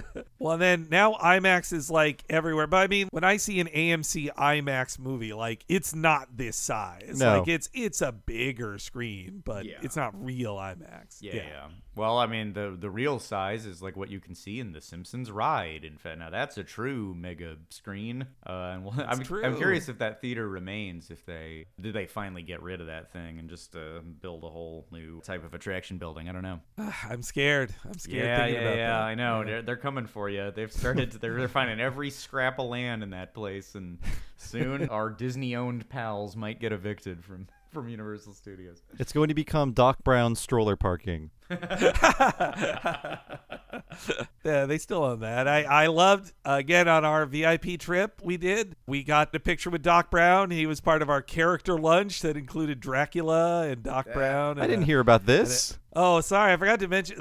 There was so much going on that day. Yeah, we got to have a lunch is included in that. And yes, characters come to you. And it was Dracula, who was, the guy really was, he's like, hey, I'm Dracula. Hey, and maybe we'll have you for dinner. And then walks away. But he was like, yeah, I'm Dracula. You having fun? Yeah. But Doc Brown was actually trying with the difficult, but it's a hard thing, as you guys covered on Podcast The Ride. Doing a Doc Brown impression in a theme park style is not easy. Keep it going. Pretty specific voice and like physical type too. Who else do they own? They got, like Jason. Well, the other one I was hoping to get Jimmy I Fallon. I saw Beetlejuice later, but we didn't get Beetlejuice that time. We got a 1920s police officer, which I thought was kind of bullshit. I was like, what? It's like a you don't have a name. I want named characters only, not types. Irish accent, Henry? No, it was a New York accent, unfortunately. And he said he was the fun police. And also, though, all of us at the table were like, we were trying to be nice, but we're also like, we're all not in the mood to talk to the nice cop. Like, we're not in that mood right now to say, like, oh, we love funny police officer. Ha, ha, ha. That was not where we were at. So, yeah, we hear a lot about how this digital layering they can do now in this first digital season helped them do such a crazy long pan as this one. They couldn't have done it in the physical era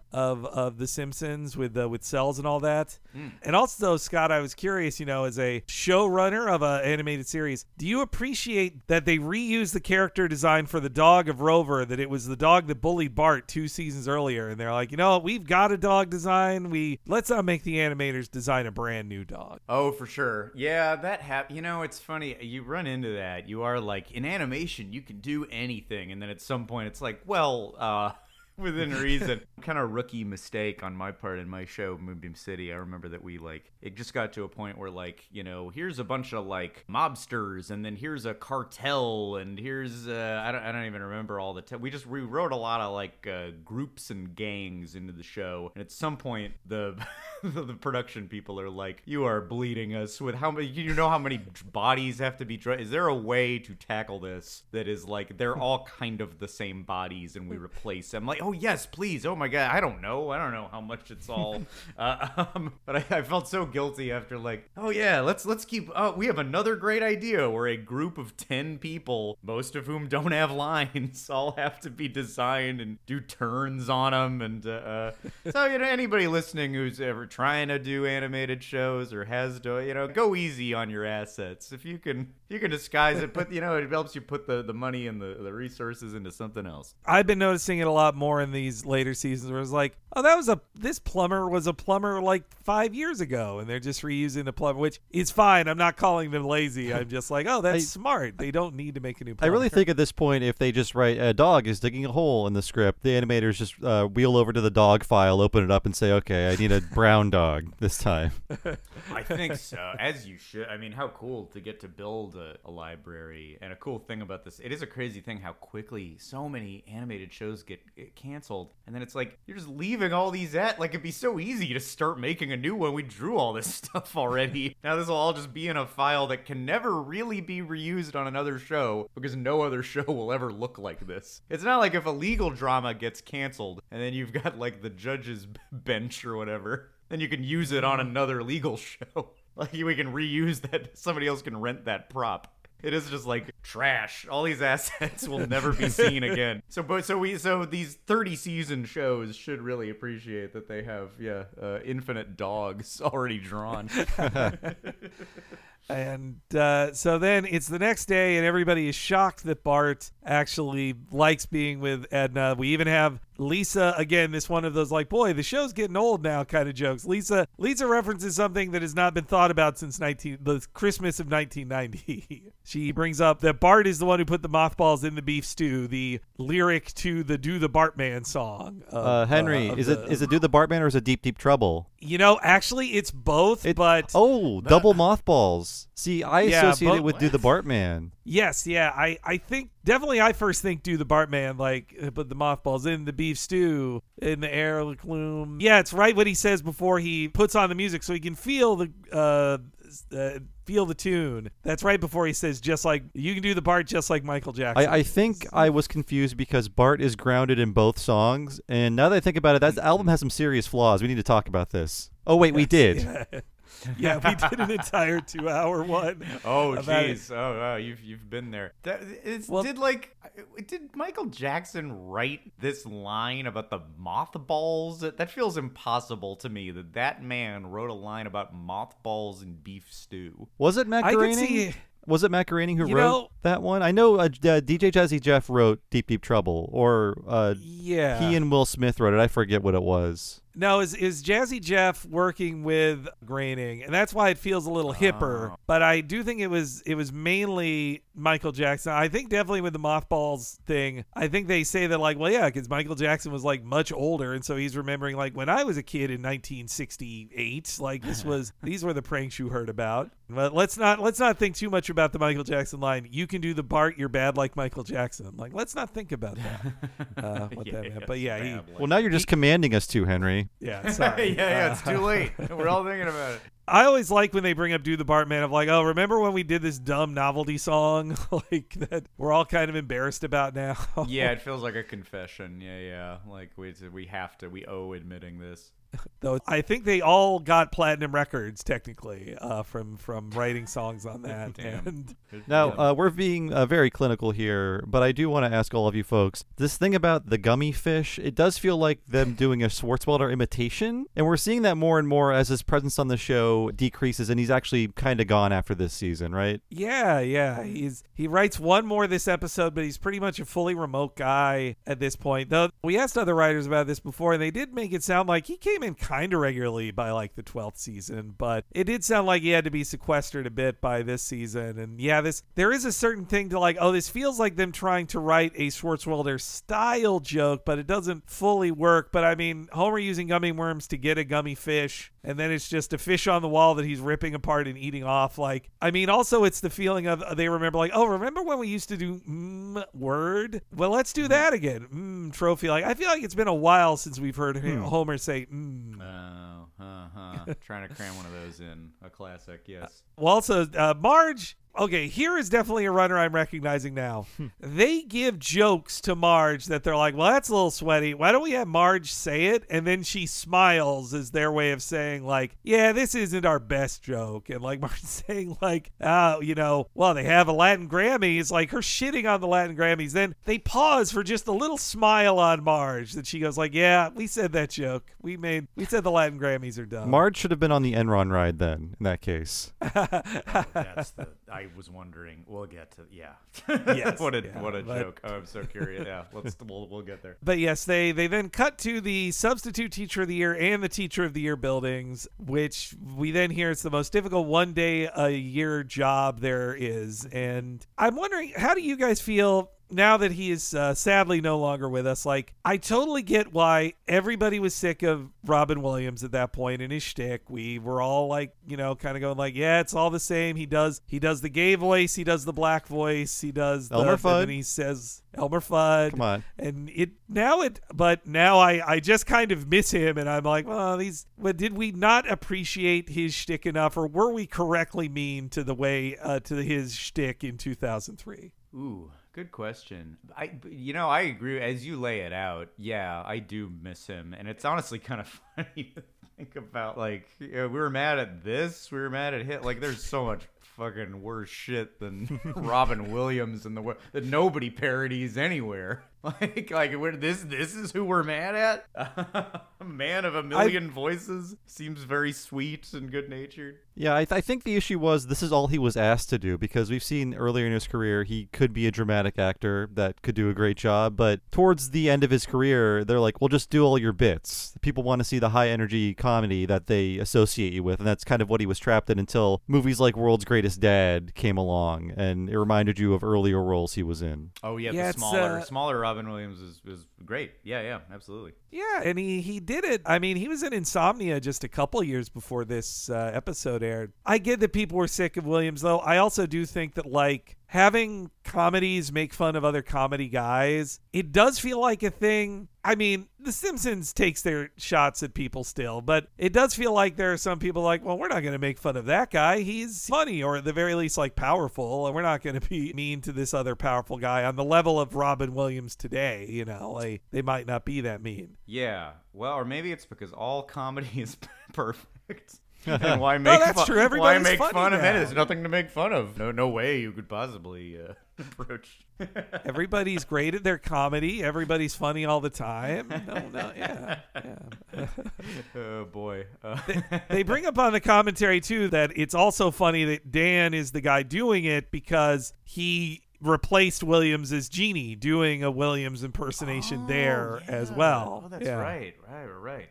Yes, and in theme park mode, I feel like it's him. There was this place called Disney Quest that was this like bizarre VR arcade kind of place at Disney World, and the Genie is on the elevator ride up, and I'm pretty sure it's Dan Genie, not.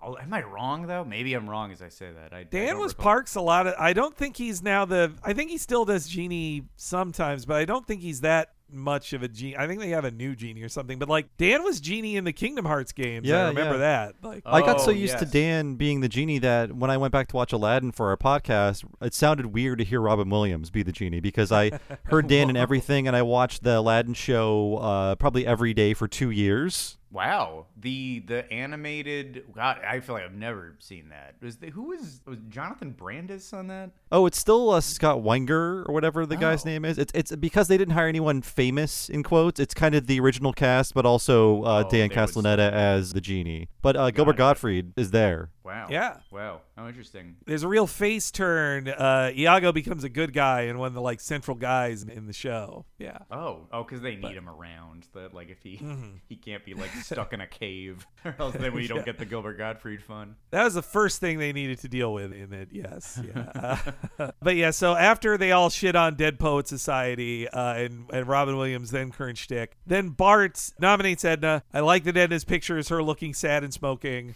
and the reason they all pick her is just because they've all heard of Bart, and they're like, if she can survive Bart, then she deserves it. They call him the Devil in the Blue Shorts, a reference to The Devil in the Blue Dress, the novel by Walter Mosley that became a Denzel Washington movie. It's one of my favorite detective series. I've only read like 4 of the books in the series, but the Easy Rollins mysteries, but they're all great. Like if you like hard-boiled detective stories that also are about the, rough American racist institutions of the 40s, 50s, and 60s, they're great books. Walter Mosley is a great writer. But it's not shorts. It's not shorts in those. So if you're after shorts, then you're not going to get that. Yes. So yes, they announce that she wins. Edna is so happy she starts crying. Nelson laughs at that. Then he wins his Bully of the Year award. It's posed really weird when he wins it. That I think it's a slight animation mistake. Like the guy who gives him the award is like waiting to be wedgied by Nelson. Like he's posed wrong. It's a complicated move to have the character get wedgied by someone sitting at a desk. Like how do you maneuver him so that's possible? Oh, true. Yeah. It's a tough one. Then we cut to the next day of the press conference announcing it. And so this one, maybe it's the Romeo and Juliet joke is, well, how do you guys read? Because this is how I read it. At first I thought, is this a joke about the Baz Luhrmann Romeo and Juliet and she accidentally showed that version? Or did she do what I heard happen in my school of showing the Zeffirelli version that has nudity in it accidentally? Definitely the latter, Henry, because we watched that version in when I was a freshman, and the teacher just let it play. She said, there's going to be brief nudity. You can all handle it. And, we were kind of excited to see nudity in class, but then it ended up being in a very clinical environment and not fun, and there was an adult teacher in the room. So, yes, we saw the Olivia Hussey version in 1996 or something like that. And there is a prominent nipple in that movie. Yes, yeah. Well, that's the way to play it as a teacher, is to just it's gonna be nudity, move on, shut it down. We are not gonna make this a thing. That's what should happen in these Florida classrooms. Just everybody deal with it. When we watched it, our teacher did basically just stop, and then she's like, okay, she planned the lesson to end right before that scene, which basically in the middle of the movie / play, Romeo and Juliet spend a night together, and then they wake up in bed the next morning, and both of the actors in it who were teens at the time, and I'll talk about that in a second, but they're naked, and that Romeo, you see his butt, and Juliet, you see your boobs very briefly in both cases.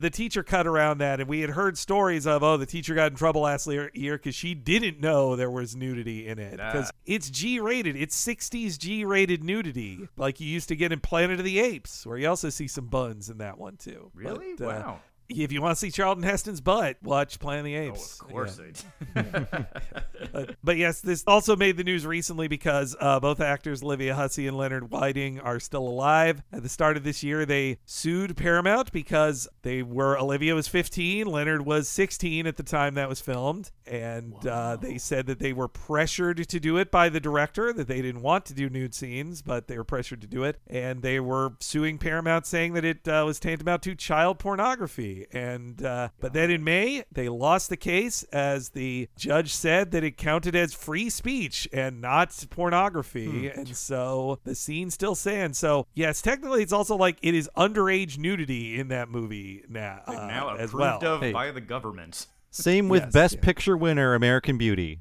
That's right. True. They were underage, and what an icky. That must be so difficult to watch today. How could you ever watch that now? Yeah, for many reasons. Although Spacey is in the clear on several.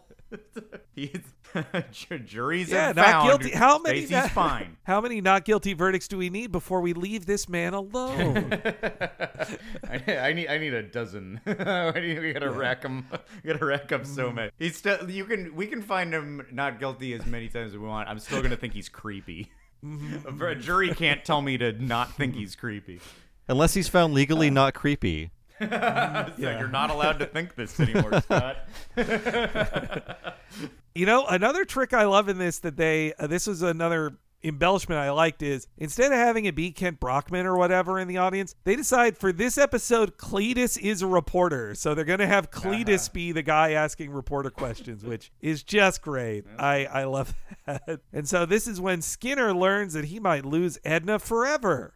We've had our ups and downs, but I can't imagine life without him. Bart Simpson.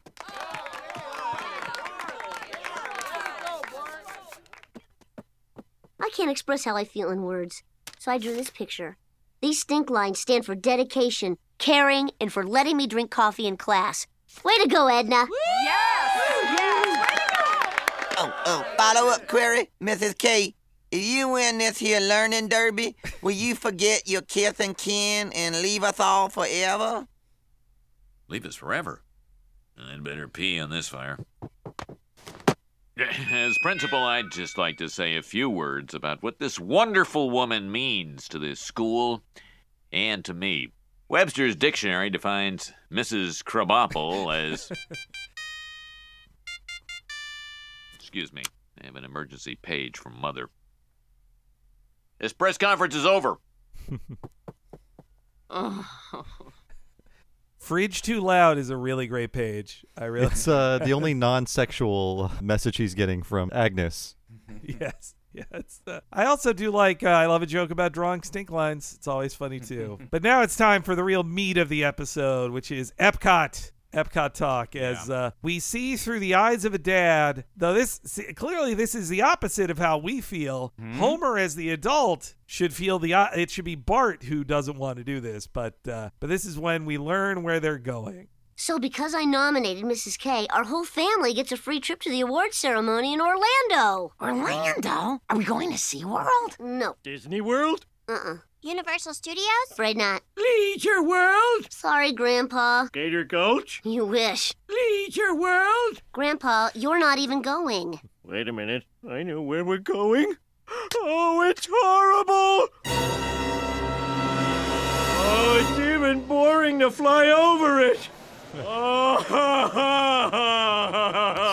God. Wow. You know, it wasn't until I heard the commentary that I realized they're saying F-cot. And the sign says F-cots. But I just, I'm not seeing any real attempt to parody. It's just like, this is awful, and we want you to know. Yeah, it sucks. Yeah, it's like if you said it fast, you wouldn't even realize it was a... They made it up. I mean, they make the F on the sign, they make it curve as much as they can to make it look like a P, too. Like, it just looks like Epcot, not F-cot. As direct of an attack as you can legally get away with. Okay, one thing that I always found weird about it, and I remember thinking this at the time, like, I don't expect people to have the hyper knowledge of like, the theme park designations, and, you know, hey, we've had guests on the show who are great who still confuse Disneyland and Magic Kingdom or whatever. These things happen. Or which castle is which. Disney World being different than Epcot Center is really weird. That leaves a strange taste in my mouth. Maybe they thought it was cleaner to a layperson to like, well, for somebody who knows nothing about this, sees a castle and they think, well, that's Disney World, and then there's Epcot separately from that. But of course, Disney World is the entire complex, and the Castle Park is the Magic Kingdom, and there is Epcot Center. So when Bart's saying we're not going to Disney World, we are going to Epcot Center is weird. It's wrong. That it just leaves and I don't know. This isn't so nerdy. Many people go to Disney. This is a very common place to go to. I wonder why they landed. It's just it fucking gives me a headache. I hate it. I'm just learning this now for the first time, actually. I'm sure at one point in my life, yeah, I was like, I confuse it because sometimes I think, is Magic Kingdom the entire complex, or is that just the park within Disney World? Because Kingdom sounds like it should be all-encompassing, but no, it's just a park along with Animal Kingdom and Epcot and some other things in there. Yeah, that's right. These are the facts that have been firmly in my head since I was 7. Every exact delineation of what everything is. No, the entire complex is Walt Disney World, so Epcot Center is within Walt Disney World. Magic Kingdom, it's very confusing because Disneyland and Magic Kingdom are equivalent things. Like, they are both theme parks with castles and main streets and Tomorrowlands and what have you. And then,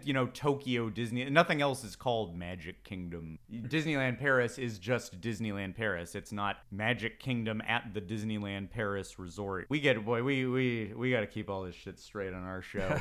I guess it worked for you. You understood the difference between Disney World and Epcot Center. I am overthinking it, maybe. Well, and officially, it is Walt Disney World, not Disney World. Walt, Walt is part of the name. One problem at a time. Of course, we got a myriad of issues here, but well, are there just giant walls between the like, how are they separated from each other by space or by actual barriers? If you haven't been there, it's funny to explain these basics of Disney World lore. They're so far apart. That's what I thought. Whenever you get down there, Disney World is huge. It's unreal. So you are traveling miles between the parks. And so the separation. You got to take a shuttle. Tree after tree after tree. There are monorails that connect these things, but as portrayed in the show, the idea that there is one fence separating, that's closer to Disneyland and California Adventure, which that's are what I'm familiar essentially with. Across a little street from each other. And it's more like that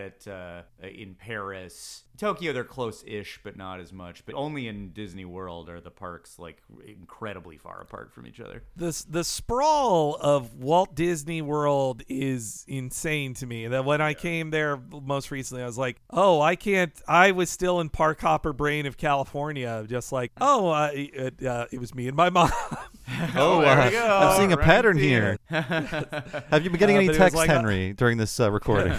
Henry, No, stop no. recording. Stop this episode. My mom loved Epcot. My brother got her when she lived in Florida, got her a annual pass, and she went down there like multiple times in a year just for Epcot alone. Like my mom loves Epcot. Oh, great, yeah. great. All right, my kind of person. But yeah, anyway, gave me a headache. I was also happy to hear. I am happy though to hear Leisure World reference, because that's a real place in Southern California, like a huge sprawling retirement complex where people can buy little condos. And my great grandparents lived there, so it was fun to hear Leisure World. It felt like a very local, something that is, as far as I know, is not in Florida, but makes sense. Grandpa would be interested in it. More of those Hollywood specifics coming into Simpsons. Yeah, you can tell. Yes, there's a West Coast bias leaking through.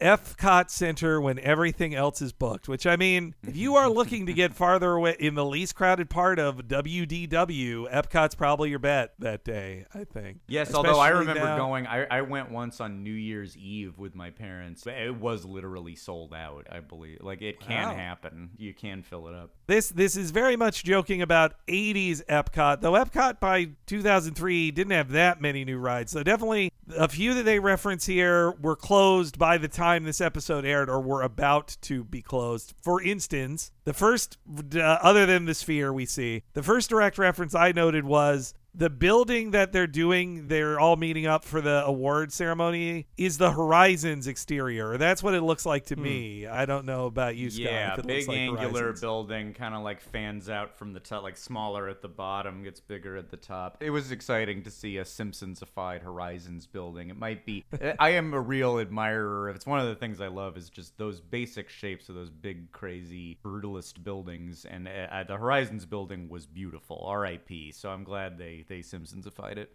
And then Lisa says they're going to go into the Future Sphere, which is their version of Spaceship Earth. But it's more like, despite what Lisa says, it's more like what people in 1980 thought 2005 would look like, really, right? Yes, in reality, that's what it is. Yeah. But that line, it's what she says, it's what people in 1965 imagined life would be like in 1987. That feels like an Epcot joke written with love. I wonder if that was a Matt Warburton. Of course, it sounds lame, but like that's exactly why it's cool and weird. Like, what is it? There's a place you can go that's the future of the past. It's awesome. That's bizarre.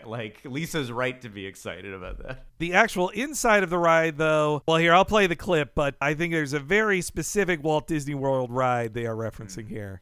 Ooh, the Future Sphere. It's what people in 1965 imagined what life would be like in 1987. Eastern Airlines presents The World of Tomorrow. Don't walk, fly in your personal Eastern Airlines air buggy. And say goodbye to the Cola Wars. The victor, Eastern Airlines Cola. And we're not stopping there, because at Eastern Airlines, world conquest is part of our master plan. Now enjoy the soothing music of the Turtles.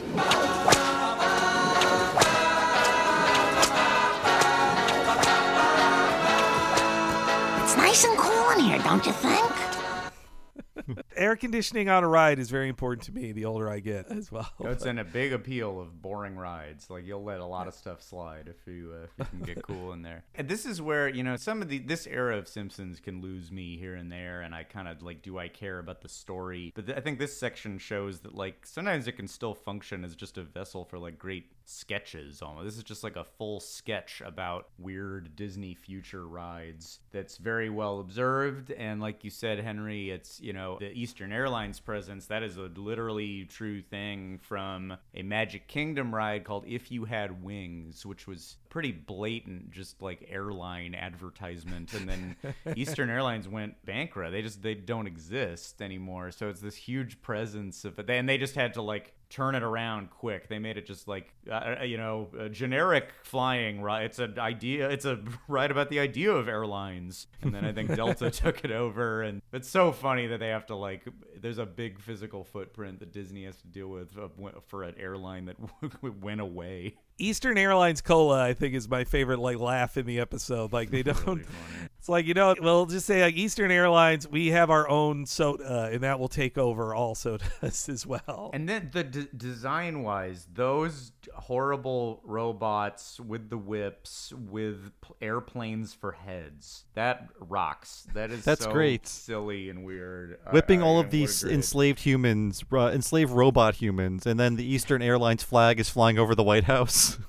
Yes, and the Washington Monument. Yeah, it's so funny. This is benign. And this is some pretty accurate Epcot stuff, I feel like, too. Evil corporations kind of laundering their plans, and I like using Epcot, using a theme park as a place to present a friendly face to the public when actually they're quite malicious and have much to hide. I mean, it goes back to there was a long time Monsanto presence at Disneyland, and another one. I mean, maybe I'll talk about it more with Electric Car of the Future, but yeah, it's a funny and well observed thing that these horrible companies got to pretend to be our friends at Disney World. It is part of the fun. Yeah, to know the propagandization to you is part of the fun of remembering these now. But, yeah. Just isn't that weird and fun? You have to embrace the weirdness. That's the flaws have to be something you like to be a big Epcot fan. I mean, we're not going to get rid of the propaganda smashed us at all seconds in America, so we may as well laugh at it. Yeah, you'll never avoid it. So why not? Let's let it be a ride instead of scary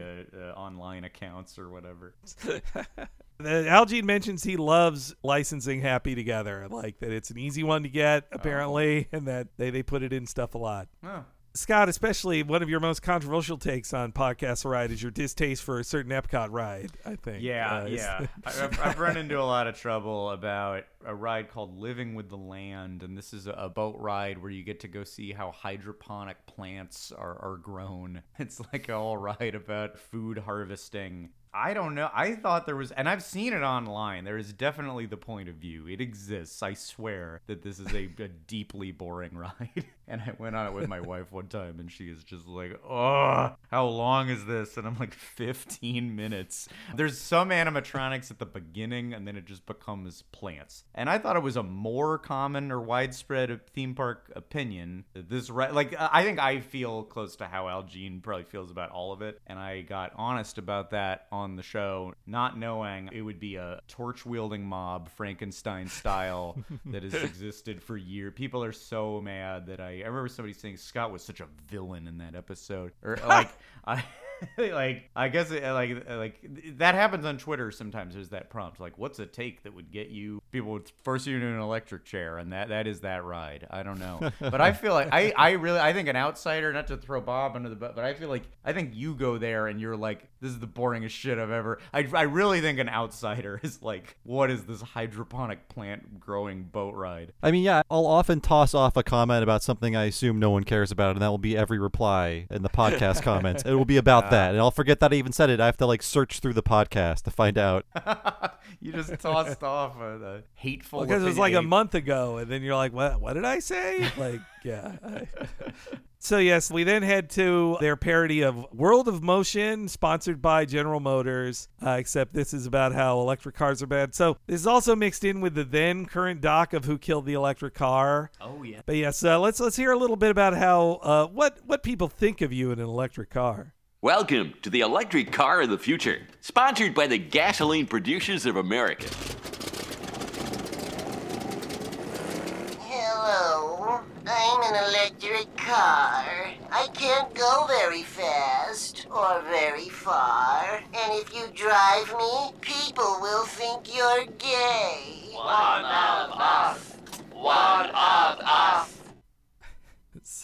So yeah, this World of Motion was also very blatantly the joke was that not so obvious on the ride, but it is what's the future of cars? It will still use oil. That is the future of cars. You do not imagine the future of cars any other way. I mean, I almost that's totally correct. I almost view it as even more of a parody of Universe of Energy, which is probably the most malicious Epcot attraction, which is sponsored by Exxon, and that makes that explains that, like, you know, one day there might be solar and wind power, maybe, but it's really not ready. I mean, they're trying to get it off the ground, and they're so fucked on this. It is not working out. These solar guys, they're so sweet, but they're so dumb. Solar's not going to work out. Maybe in like 300 years, but for now, oil is the way to go, and it will be oil. Like, and there's a comic that they put out where, like, gosh, it's Mickey and Goofy, and like, gosh, seems like wind power could be, yeah, probably not though for a long time. Oh, come on, we're gonna use, it's like Trump's opinions, like,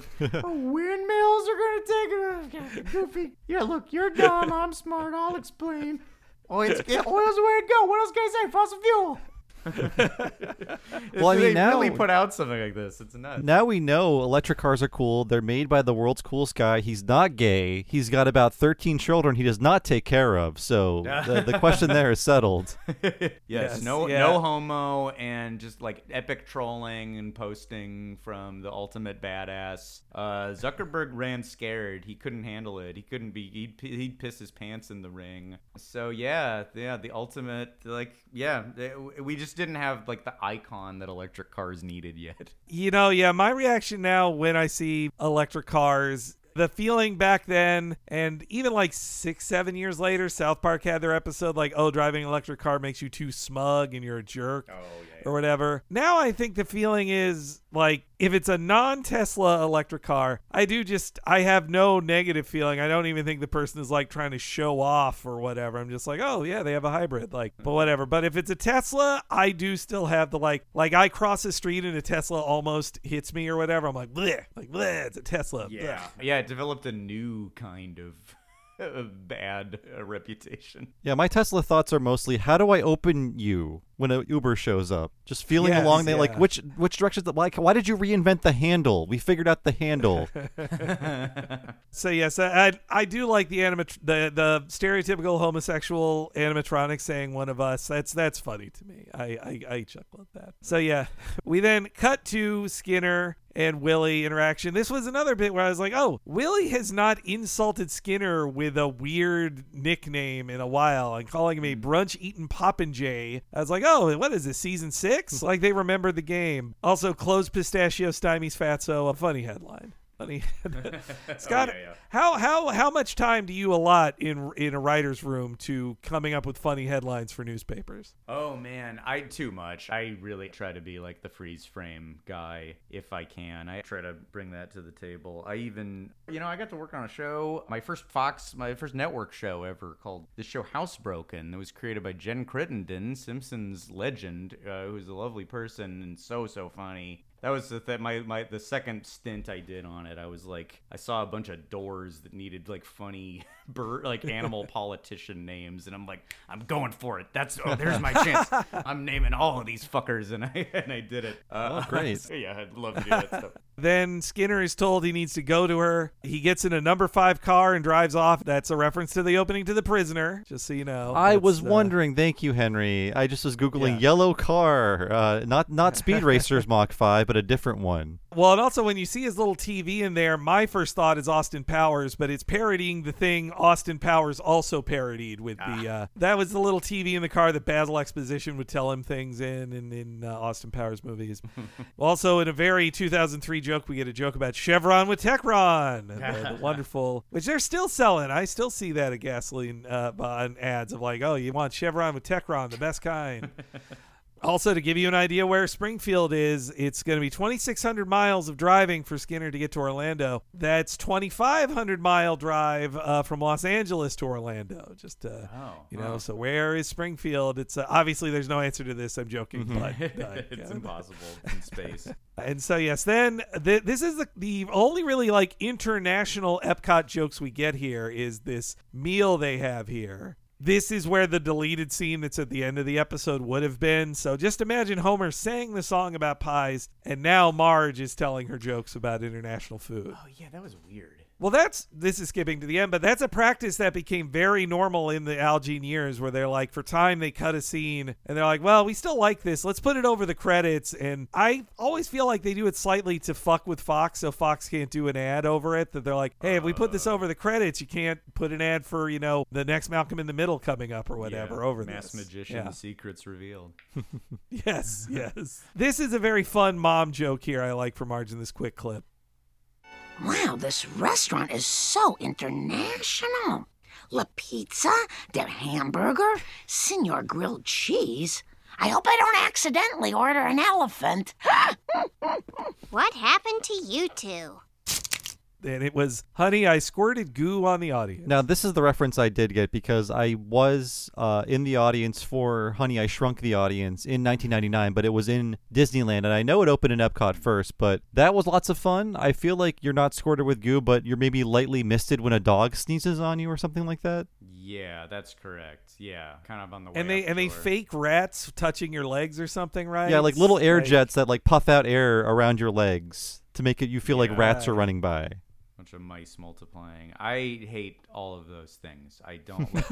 It's tough to be a bug is one I really don't like, where a bunch of bugs crawl around your butt. Oh my god! I stand up. I'm just and I will hover above this seat. I do not want that on my body. You know what? I loved the Alien Encounter ride. I'm one of the only people who liked that ride when it was new. I actually really liked it. I'd probably like it today. But as a child, I'm like, no way can I handle this. Looks like the scariest thing ever. How about the Terminator? I guess it's called an audience attraction, whatever you call those kind of experiences, where you're in an audience, there's a screen, there are effects, and there's live action actors. That ruled. I love that. I think it was Universal. Oh yeah, that thing was unbelievable. I still and that they got to. There was a Terminator sequel that was only in theme parks and that Cameron was a part of, and all the actors are in it. I mean, we all know the Terminator sequel brigade is a tough lineup of films. So it's really they only got it right once, and it was at Universal Studios. And it should be illegal that they closed it. I am so pissed. That's one of my most angry that it's not around anymore. It made it in Japan for a long time. I think maybe now it's gone, but unless I could be wrong, but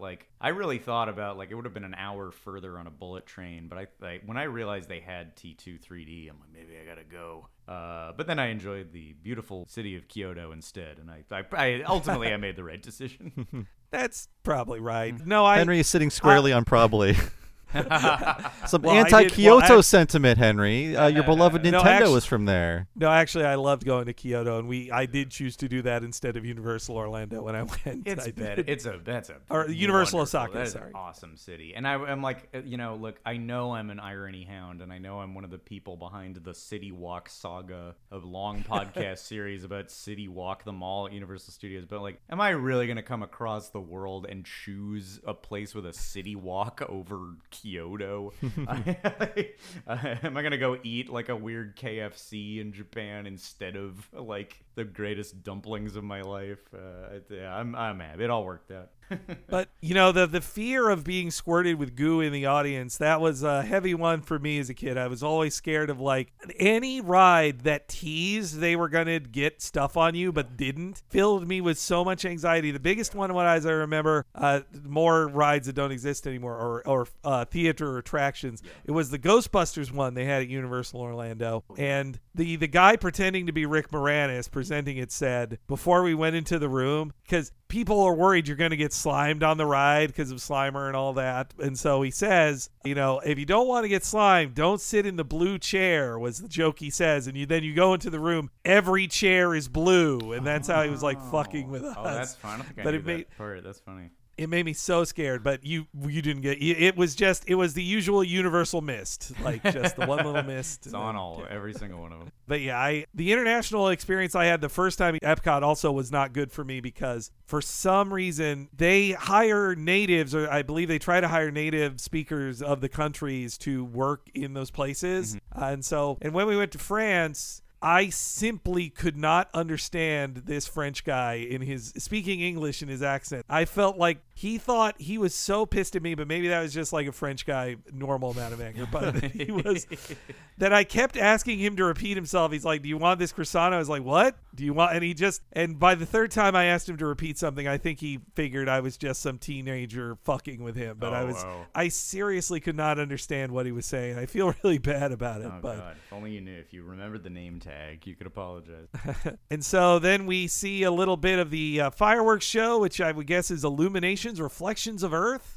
Which was replaced by Epcot Forever in 2019. And this is where Al Jean admits on the commentary something we've caught many times, right, Bob? Yes, he pled guilty to self-plagiarism because this joke is, them saying we can make our own fireworks, and they actually make them. And in Camp Krusty Season 4, Bart is away, and Homer and Marge are watching fireworks, I believe, and Homer says, "We've got all the fireworks we need right here," and it pans down to a box full of fireworks. Yes.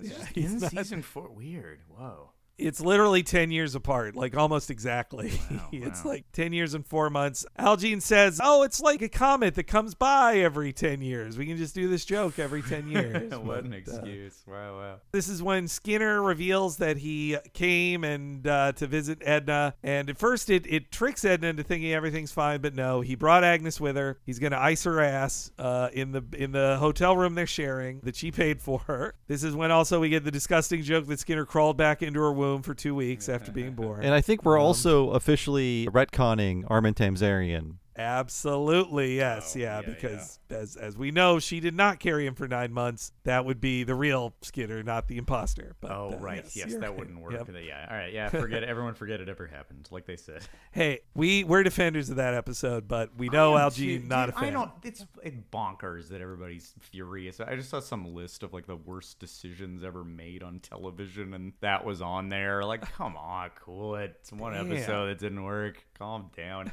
She storms off. Homer then invites Skinner to a thing I think the podcast The Ride has been campaigning for. Great moments with Mr. Eisner Ride. Love this. Yeah. Oh my God. If there was an animatronic that was still there to honor those days when, we had a CEO who stood for something, who was slightly charismatic when a camera was on him, who was silly and acted and put on silly costumes. And yes, he was probably just as bad as the current people we're striking against. But you know what? I didn't notice because he was in nice little skits with Winnie the Pooh or whatever. We love Eisner, and we're Eisner defenders, even though this episode's airing probably in the Eisner decline. He's not spending money on the parks. He's why California Adventure is not great and Hong Kong Disneyland's not great, and they're making all this straight-to-video movies. This is in Eisner decline, but I think that guy, I think he was ballsy. I think he dreamed big, and I would die if there was an animatronic show of kick Lincoln out. Lincoln's out. Let's put in Eisner. That's a better idea. Hello? Well, that's what it would have to start with that every time. Well, Lincoln had iconic. So Lincoln has the Gettysburg Address, and Eisner has his hello. He redefined hello. Yeah, I also feel like the tone it's always supposed to have.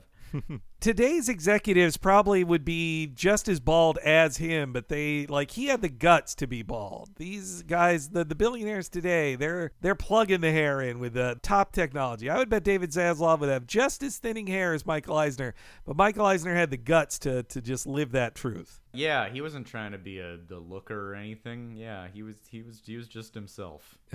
Then comes a joke they know is lame on the commentary. Oh my God. I think, when I was younger and got much angrier at television, this really upset me. And then you listen to the commentary 10 years later, and they admit, why did we do this? And Gene is very critical of doing a Carson joke at the end of this very long, sweaty joke. He's like, it's 2003. Why were we doing Carson impressions? Yeah, good. I'm so glad he knows. Yeah, this made me so mad. And it's not just Carson. It is a Johnny Carson character. You are correct, sir. That guy, Art Fern, I think his name is. I'm 41 years old. I don't know about Johnny Carson characters. I know what a Johnny Carson impression is. I just know that character because I think Jon Stewart on The Daily Show would often lapse into that kind of impression. And I was not a fan of that either. If any listeners know my franchise of the character Craig Healy and Clip Cup, this kind of hack comedian that is a character I've been doing with my friend Nick Carassi for 12 years, a lot of it was inspired by like the insane mugging of Jon Stewart around that era. And he would show a clip of like Republican hypocrisy or whatever, and then just like and tug his collar, and we're like, why? It's like, I know it's supposed to be bad, but it's just bad, and that's exactly how I feel about the line. Are you? Is it a clip? Are you playing a? No, I don't have the clip. Oh, you don't have the clip, but we know what we're talking about though. It's like that's good social satire. That's good satire. My wife had never seen this episode, and I told her that line this morning, and she was like, just recoil. Like she like made a face like she accidentally swallowed a bug. Also, by like early 2003, nobody's thinking about Enron anymore either. Like, it's such a musty joke, like, for 2003. And it lives on a little bit too, because this whole clip is in the Enron Smartest Guys in the Room documentary. Oh, so there's a little more of a spotlight on it. That, you know, if you're curious about the Enron story and you want to watch the kind of official tale of it, then you end up watching this entire scene. And I don't remember if they show that's good satire. They might even have the sense to cut that. I love Al Jean is like, can we cut that now? I think is what he says on the commentary. Oh, good. You know, it restores my faith in these writers and these people who've done so much that I do love, that he is aware. You know, I've experienced it in the comedy writing career. There's a point where you go a couple jokes too far. They talk about this on the commentaries where like, we're tired of these jokes. Let's put in something fresh to entertain ourselves. And then you realize you like went past like jokes that might have been funny 7 times in a row for one that was maybe funny once and then never again. Certain jokes, they just don't have like shelf life, and you can feel them. You're like, why did we put that in last minute?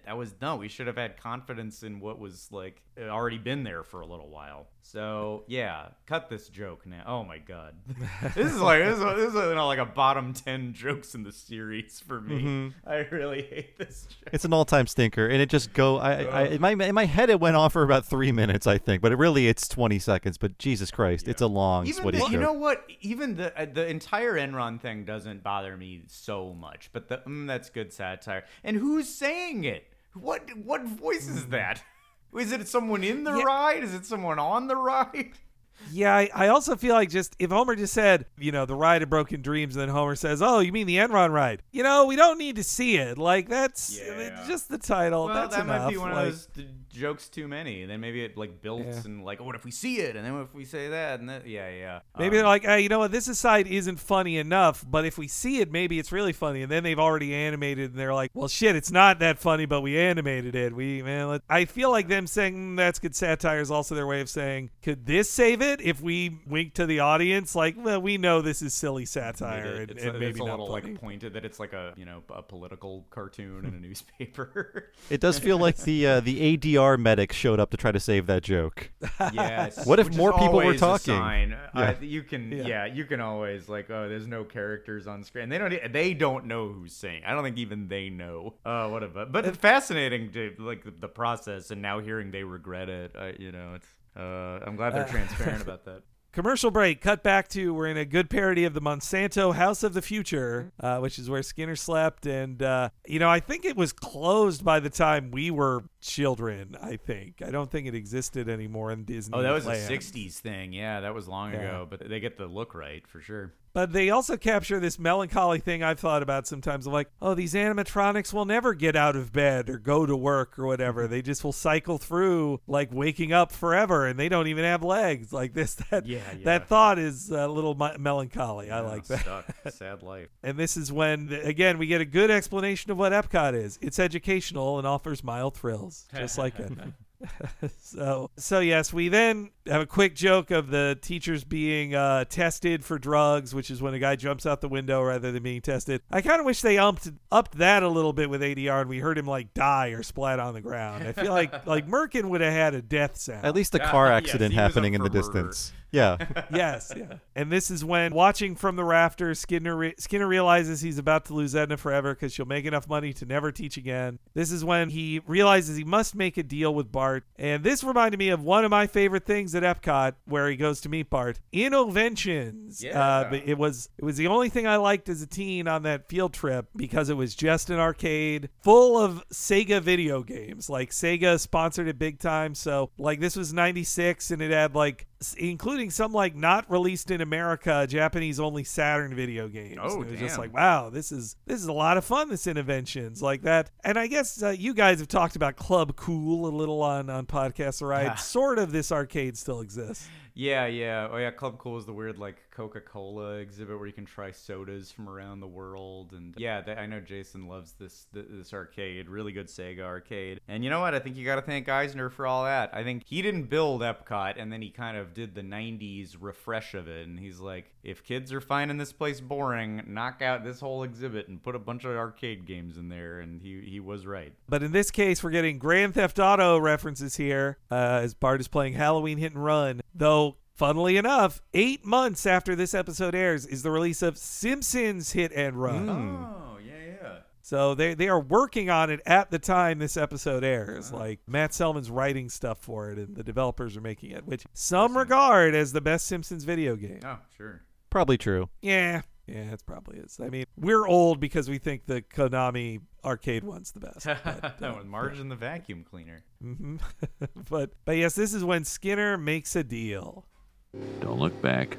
Just keep driving. Seymour? Glad you're here. You can help me play Halloween Hit and Run. Ooh, this game is going to get some disapproving clucks. But for now, I need my tongue to talk to you. I don't want to lose Edna, so I need you to sabotage her chances of winning tonight. But I don't want to hurt Mrs. K. All right, Bart. I didn't want to resort to this, but this drawing was found on the wall of Springfield Elementary late last week. All right, I'm in. I'll humiliate the love of your life. Because I like you, I'll even do it pro bono. It's pro bono. I know what I said. Oh, this is the worst thing I've ever done. Even worse than what I did in Nam. And then you're supposed to jump to a horrific conclusion, but it's just stealing a cupcake. And, this also feels like they're remembering, like, oh, we used to do jokes about Skinner being in Vietnam. We haven't done that in a few years either. Yeah, they did really bail on a lot of basics, didn't they? That line about disapproving clucks, but I need my tongue to talk to you, like, that's a good, I like that line. Yeah, it's a nice Skinner over-explaining after being mildly clever.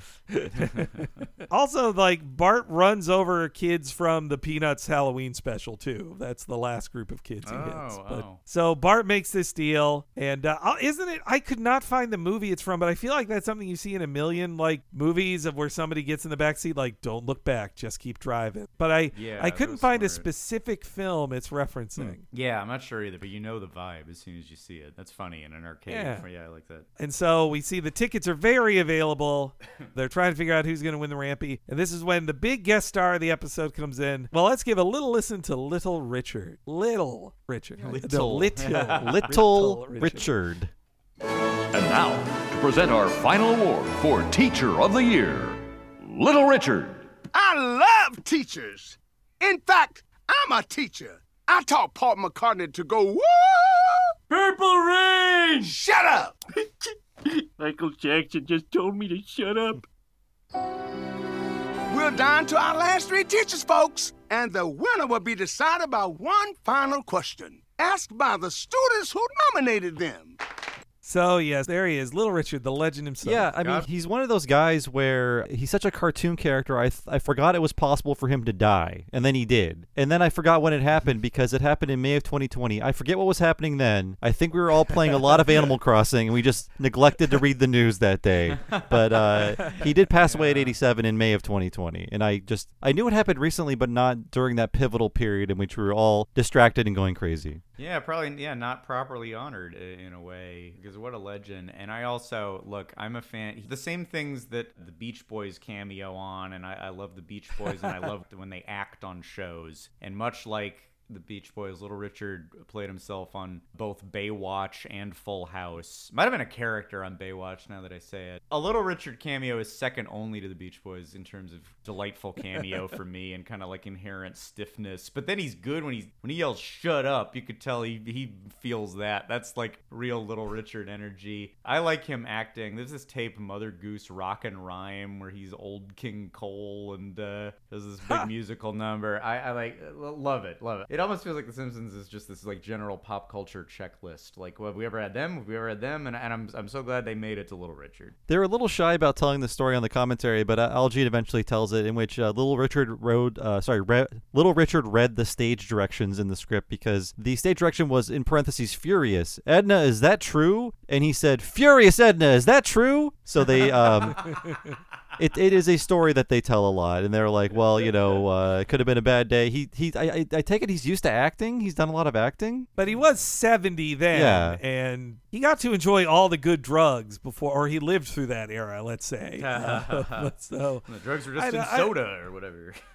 Yeah, I don't blame him for not knowing what stage direction, but it is very funny, because I think they had a similar, not the same type of thing, but when they had James Brown on, they just loved how he said, like, this stage wasn't double bolted. That is burned in my brain. Yeah, for sure. And I'm looking looking at at good, bad, musician delivery. Definitely love it. I'm looking at IMDb, and apparently this was his last acting role, and he lived for another 17 years. Yeah. He was quiet. Yeah, he didn't show up on too many things for the last decade or so. Also, you mentioned him with the Beach Boys. Yeah, him on Full House, just like the Beach Boys. And they had a similar joke on that too, where he's like, I think he's in like a fantasy that Michelle is having, and he's trying to teach Michelle how to say "woo" correctly. I forget.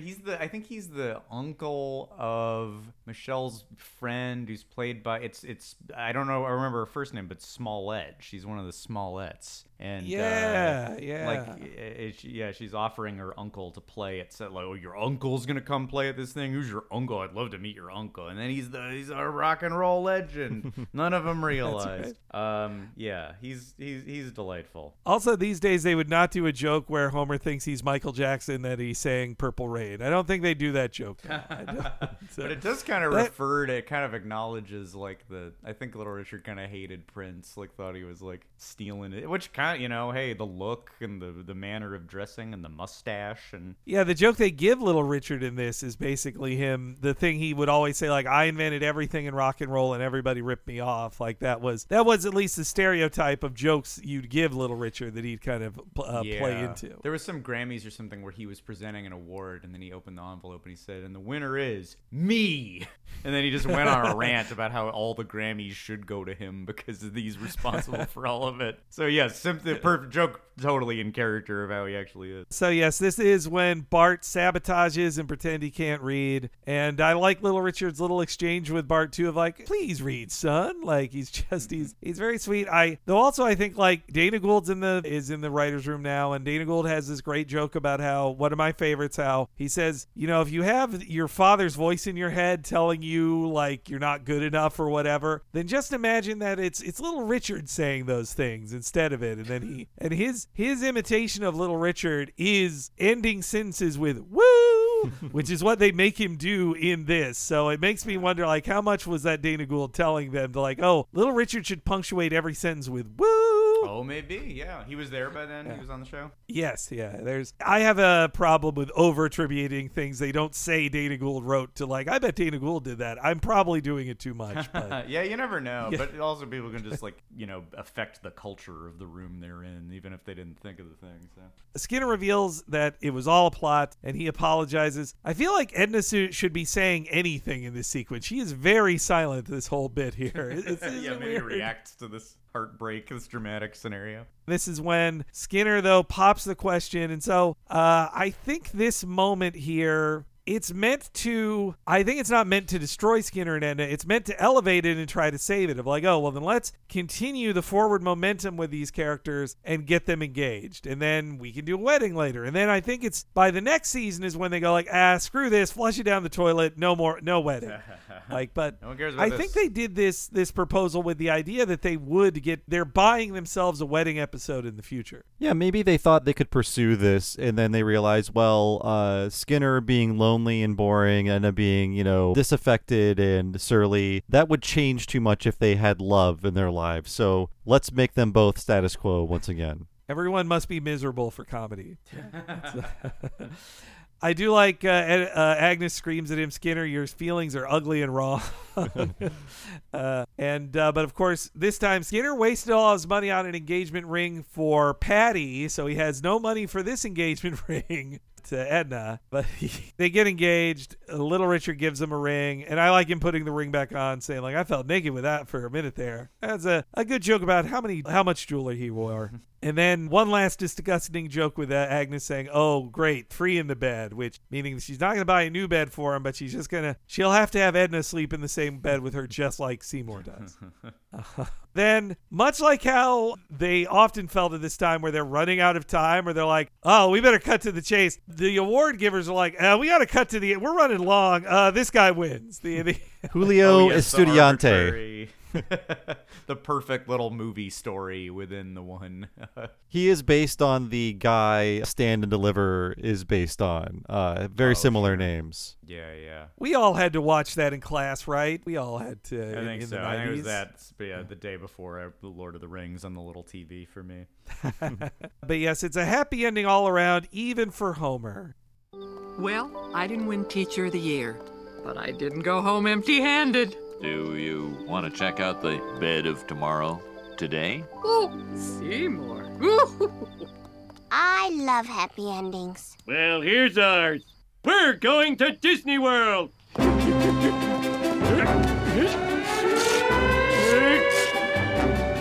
away from the wall. Step away from the wall. Oh, it's so beautiful. 1 churro, please. That'll be $14. Oh! Here. One more use of that song. Now, you've both been to Disney parks more recently than me. What are we doing with churros? What are we holding at in terms of the price? Well, I check the prices on the ticker every day. I looked it up. CHU on the stock. At Walt Disney World, I saw that a specialty churro is $6.25, so it's not 14 yet. I mean, it's creeping up, but it's getting up there. But at least they're long. At least you get you could split that between 2 people if you aren't in the mood to fully consume a churro yourself. So that gives you some value potentially. So if you're buying the dipping sauce with it, then you're getting close to 10. You could with add-ons. Yeah, you could almost. Oh, they almost didn't go high enough with that number. Speaking of how Japan does it better, it's hard to go back to the regular American Disneyland circular churros because the churros they make in Disney Sea, they are shaped like a Mickey. They're a Mickey churro, like as in, it's a long cylindrical, I'm miming a perfectly normal thing. Yes, as you crank up and down a big shaft. That's how you hold a churro. But yes, it's the regular cylindrical churro, but if you turn it to face you, it's not a circle, it's the 3 circles of Mickey. Yeah, I forgot that part of it. Mainly, I'm just like, they are so good. Their specialty churros are fantastic. This potato churro I had in Disney Sea, it was it felt like a very elevated breadstick. God, I love that. I dream of that. One of the top 10 attractions in the park is the potato churro. I'm a pro churro man. I think it's a good way to start your day at a Disney park. I agree with you guys and Mike Mitchell that it's a perfect start of the day thing. Yeah, we did a whole churro thing with him. Agreed. And it can be like a stomach settler too. If you're getting on a coaster or getting off, or you just need something really basic. Just line the stomach a little bit. So, it can help you physically with your park momentum. Though, if you're Al Jean buying 3 or 4 churros for your whole family, I'm sure he's really feeling the cost of it. That might be, This does seem to come from that place. Yeah, for sure. Also, on the Simpsons ride, it actually has a pretty good churro joke in it where when Sideshow Bob breaks into Universal, he finds a dumpster full of day-old churros and bashes in Barney's head to knock him out. Oh, that's the weapon in the right. Yeah. Yeah, it is fun that ride has so many Disneyland jokes in it because they're just like, we are just going to do all theme park jokes. It's not going to be Universal specific. Yeah, you get a little bit. Your like wet and smoky stunt show, like they'll hit Universal a little, but yeah, you really feel that. I don't think realized how much it was Matt Warburton until we were talking to him on our show, and it was that ride. I was always like, it's got to come from like somebody's got to really know, or like a bunch of the writers do, and then clearly, I think I was fully a Matt Warburton like passion project, and it shows. And I bet he must have gotten jokes into this Epcot run too, for sure. It is very well observed. I don't like that it's a negative on Epcot episode more than not, because Epcot has given me so much joy and I'm such an Epcot fan, but I do think a lot of it is very well observed. So I can't say they got it like totally wrong, other than Epcot being different than Disney World, which is stupid. Should have cut that one joke, and you should have gotten that part right. Those are my qualms, but otherwise, fun episode. I guess final thoughts for me is, I have to treasure the few Edna Skinner episodes there are, and I do like that because of that content. At the same time, there's maybe 5 minutes of that in this episode. It's mostly Bart studying for to take a term paper or to write a term paper, and then just jokes at the expense of a theme park they hate. But it seems very authentic based on what you two are telling me, except for how the park is split up. You're right, the plot is very sidelined in this, and I guess I don't mind because it's like the rare to get a ton of jokes about a thing that I really specifically love. To run all that through the Simpsons filter was very cool. Not to say a thing we always say, but I do feel like in the Disney Simpsons era, you wouldn't get this much meanness or jokes about why, especially not being this outright of like, Epcot sucks. You would never have an episode of Simpsons now saying, Epcot sucks, don't go to it. Like, you would not have that. That's nuts. On the show. You have to go to Disney Plus to find Homer yelling, "It's boring even to fly over it." It was so weird, but great. I love that they didn't like censor it or something, or I'm glad they let it be there. And when the Simpsons ride eventually transfers to the Disney parks, if that ever happens, they're not going to have as many jokes about how like, hey, it's expensive to go here, and there's crappy churros, and kid rides suck, and all these things. Like, all that meanness is not going to be there, I don't think, when they get on. True. You got to be too brand positive, which I think is great. As I said, I think the flaws of Epcot you have to embrace. That's part of it. I think the flaws of our show, we do shit on things about places that we love and places we go over and over again. I think the warts and all of theme parks is like part of the fun. Of course, they aren't perfect, idyllic places, but you got to embrace that. And I like when theme parks will make jokes about themselves. They should. My last thought on this episode, it pretty much mirrors all you guys, but I also think about how the last joke of the episode is the post-credits thing with the pie song. And the joke is that Homer just leaves and the song stops, and Marge says, "I'm on vacation," meaning if I were to follow Homer, we'd have to write more lyrics to this. But no, you're taking it easy. We're not writing a full song here. We're writing a few lyrics, and that's it. No, Homer's bullshit. I'm on a trip. Yeah. Though apparently they did have more lyrics to it, or this could be Matt Selman being his sneaky little self. He's the little devil on these commentaries, Matt Selman was. But he's joking about how they wrote a lot of songs about what's in pies across different lands, and they were politically incorrect pie jokes, and I was like, did that really happen, or is that just Matt Selman trying to say to get another writer in trouble, saying he wrote un-PC jokes? Well, I wonder. We have to ask Dan Graney, and I think we have his email address, Henry. That's true. Yeah. That's our next question. Apparently, he was the big proponent of the pie song. But, but anyway, until our answer comes in, Scott Gairdner, thanks for being on the show. Please tell us where we can find you online and more about Podcast The Ride in case our listeners have not heard it yet. Oh, yeah, sure. Well, as evidenced in this conversation, big Epcot fan and big fan of theme parks, and I do the show Podcast The Ride with my friends Mike Carlson and Jason Sheridan. Bob and Henry were great on it not too long ago. We should come back sometime soon. But we talk about different rides and theme parks and deep dive, and I'd like to think you don't even have to have all the stuff memorized to know,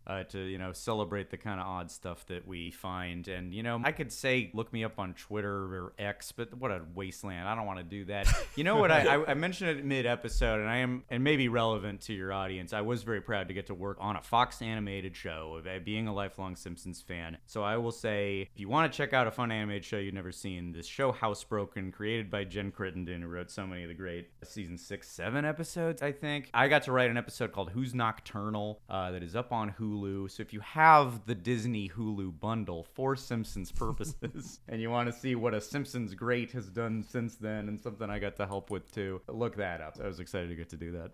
And listeners should definitely check out Saturday Morning All-Star Hits, and our podcast about it we did with you too. That was one of our favorites. Oh yeah, show I did on Netflix with the great Kyle Mooney and Ben Jones, geniuses both, good friends both, and one of the best things I've ever gotten to do. I hope the joy shows if you watch, hopefully a very joyous tribute to 80s, 90s animation and TV. Thank you so much, Scott. Yes, thanks, Absolutely. Oh, such a blast, as always, guys. So happy to do it. Thank you so much to Scott Gairdner for being on the show. Please check out Podcast The Ride, but as for us, if you want to check out more of what we do and get these podcasts 1 week ahead of time and ad-free, please go to patreon.com/TalkingSimpsons. If you sign up for $5 a month, you get just that, but also access to our vast catalog of miniseries episodes. Over 150 full-length episodes about things like Futurama, King of the Hill, Batman the Animated Series, The Critic, and Mission Hill. And that $5 a month also gets you regular access to monthly new episodes of Talking Futurama and Talking of the Hill. And that's all happening behind the $5 paywall, only at patreon.com/TalkingSimpsons. And there is a $10 level as well. When you sign up for that, you can access all of the $5 stuff naturally, but also one mega-long podcast once a month, only for patrons of that level or higher. And what is that, Henry? Bob's talking about the What a Cartoon movie podcast, or monthly exclusive on our Patreon, where we cover an animated feature film super in-depth, just like we do an episode of The Simpsons, which often means talking for over 4, 5, or even 6 hours. This month, at the end of September, we're starting up spooky season right by talking about Corpse Bride, the Tim Burton, well, not directed, stop-motion film as spiritual sequel to The Nightmare Before Christmas. And before that, we did a summer of Pixar,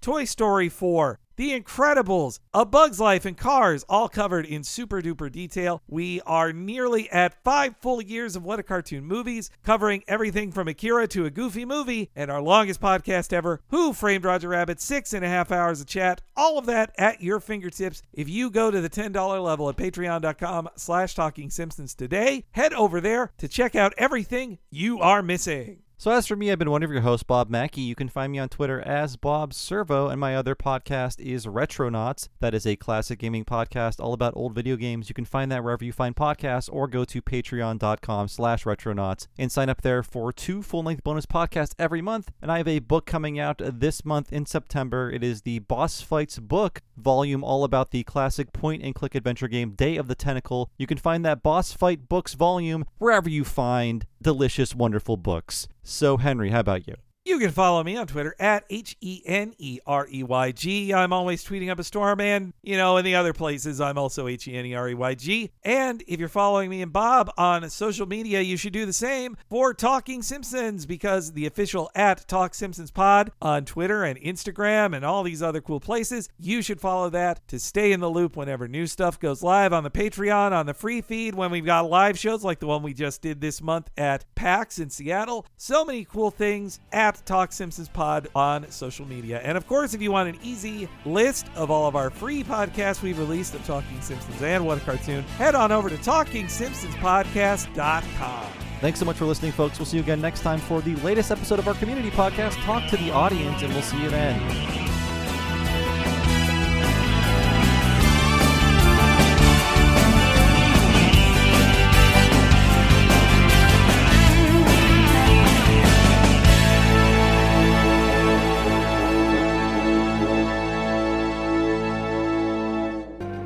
This is great stuff. I can pad it out to 10 pages.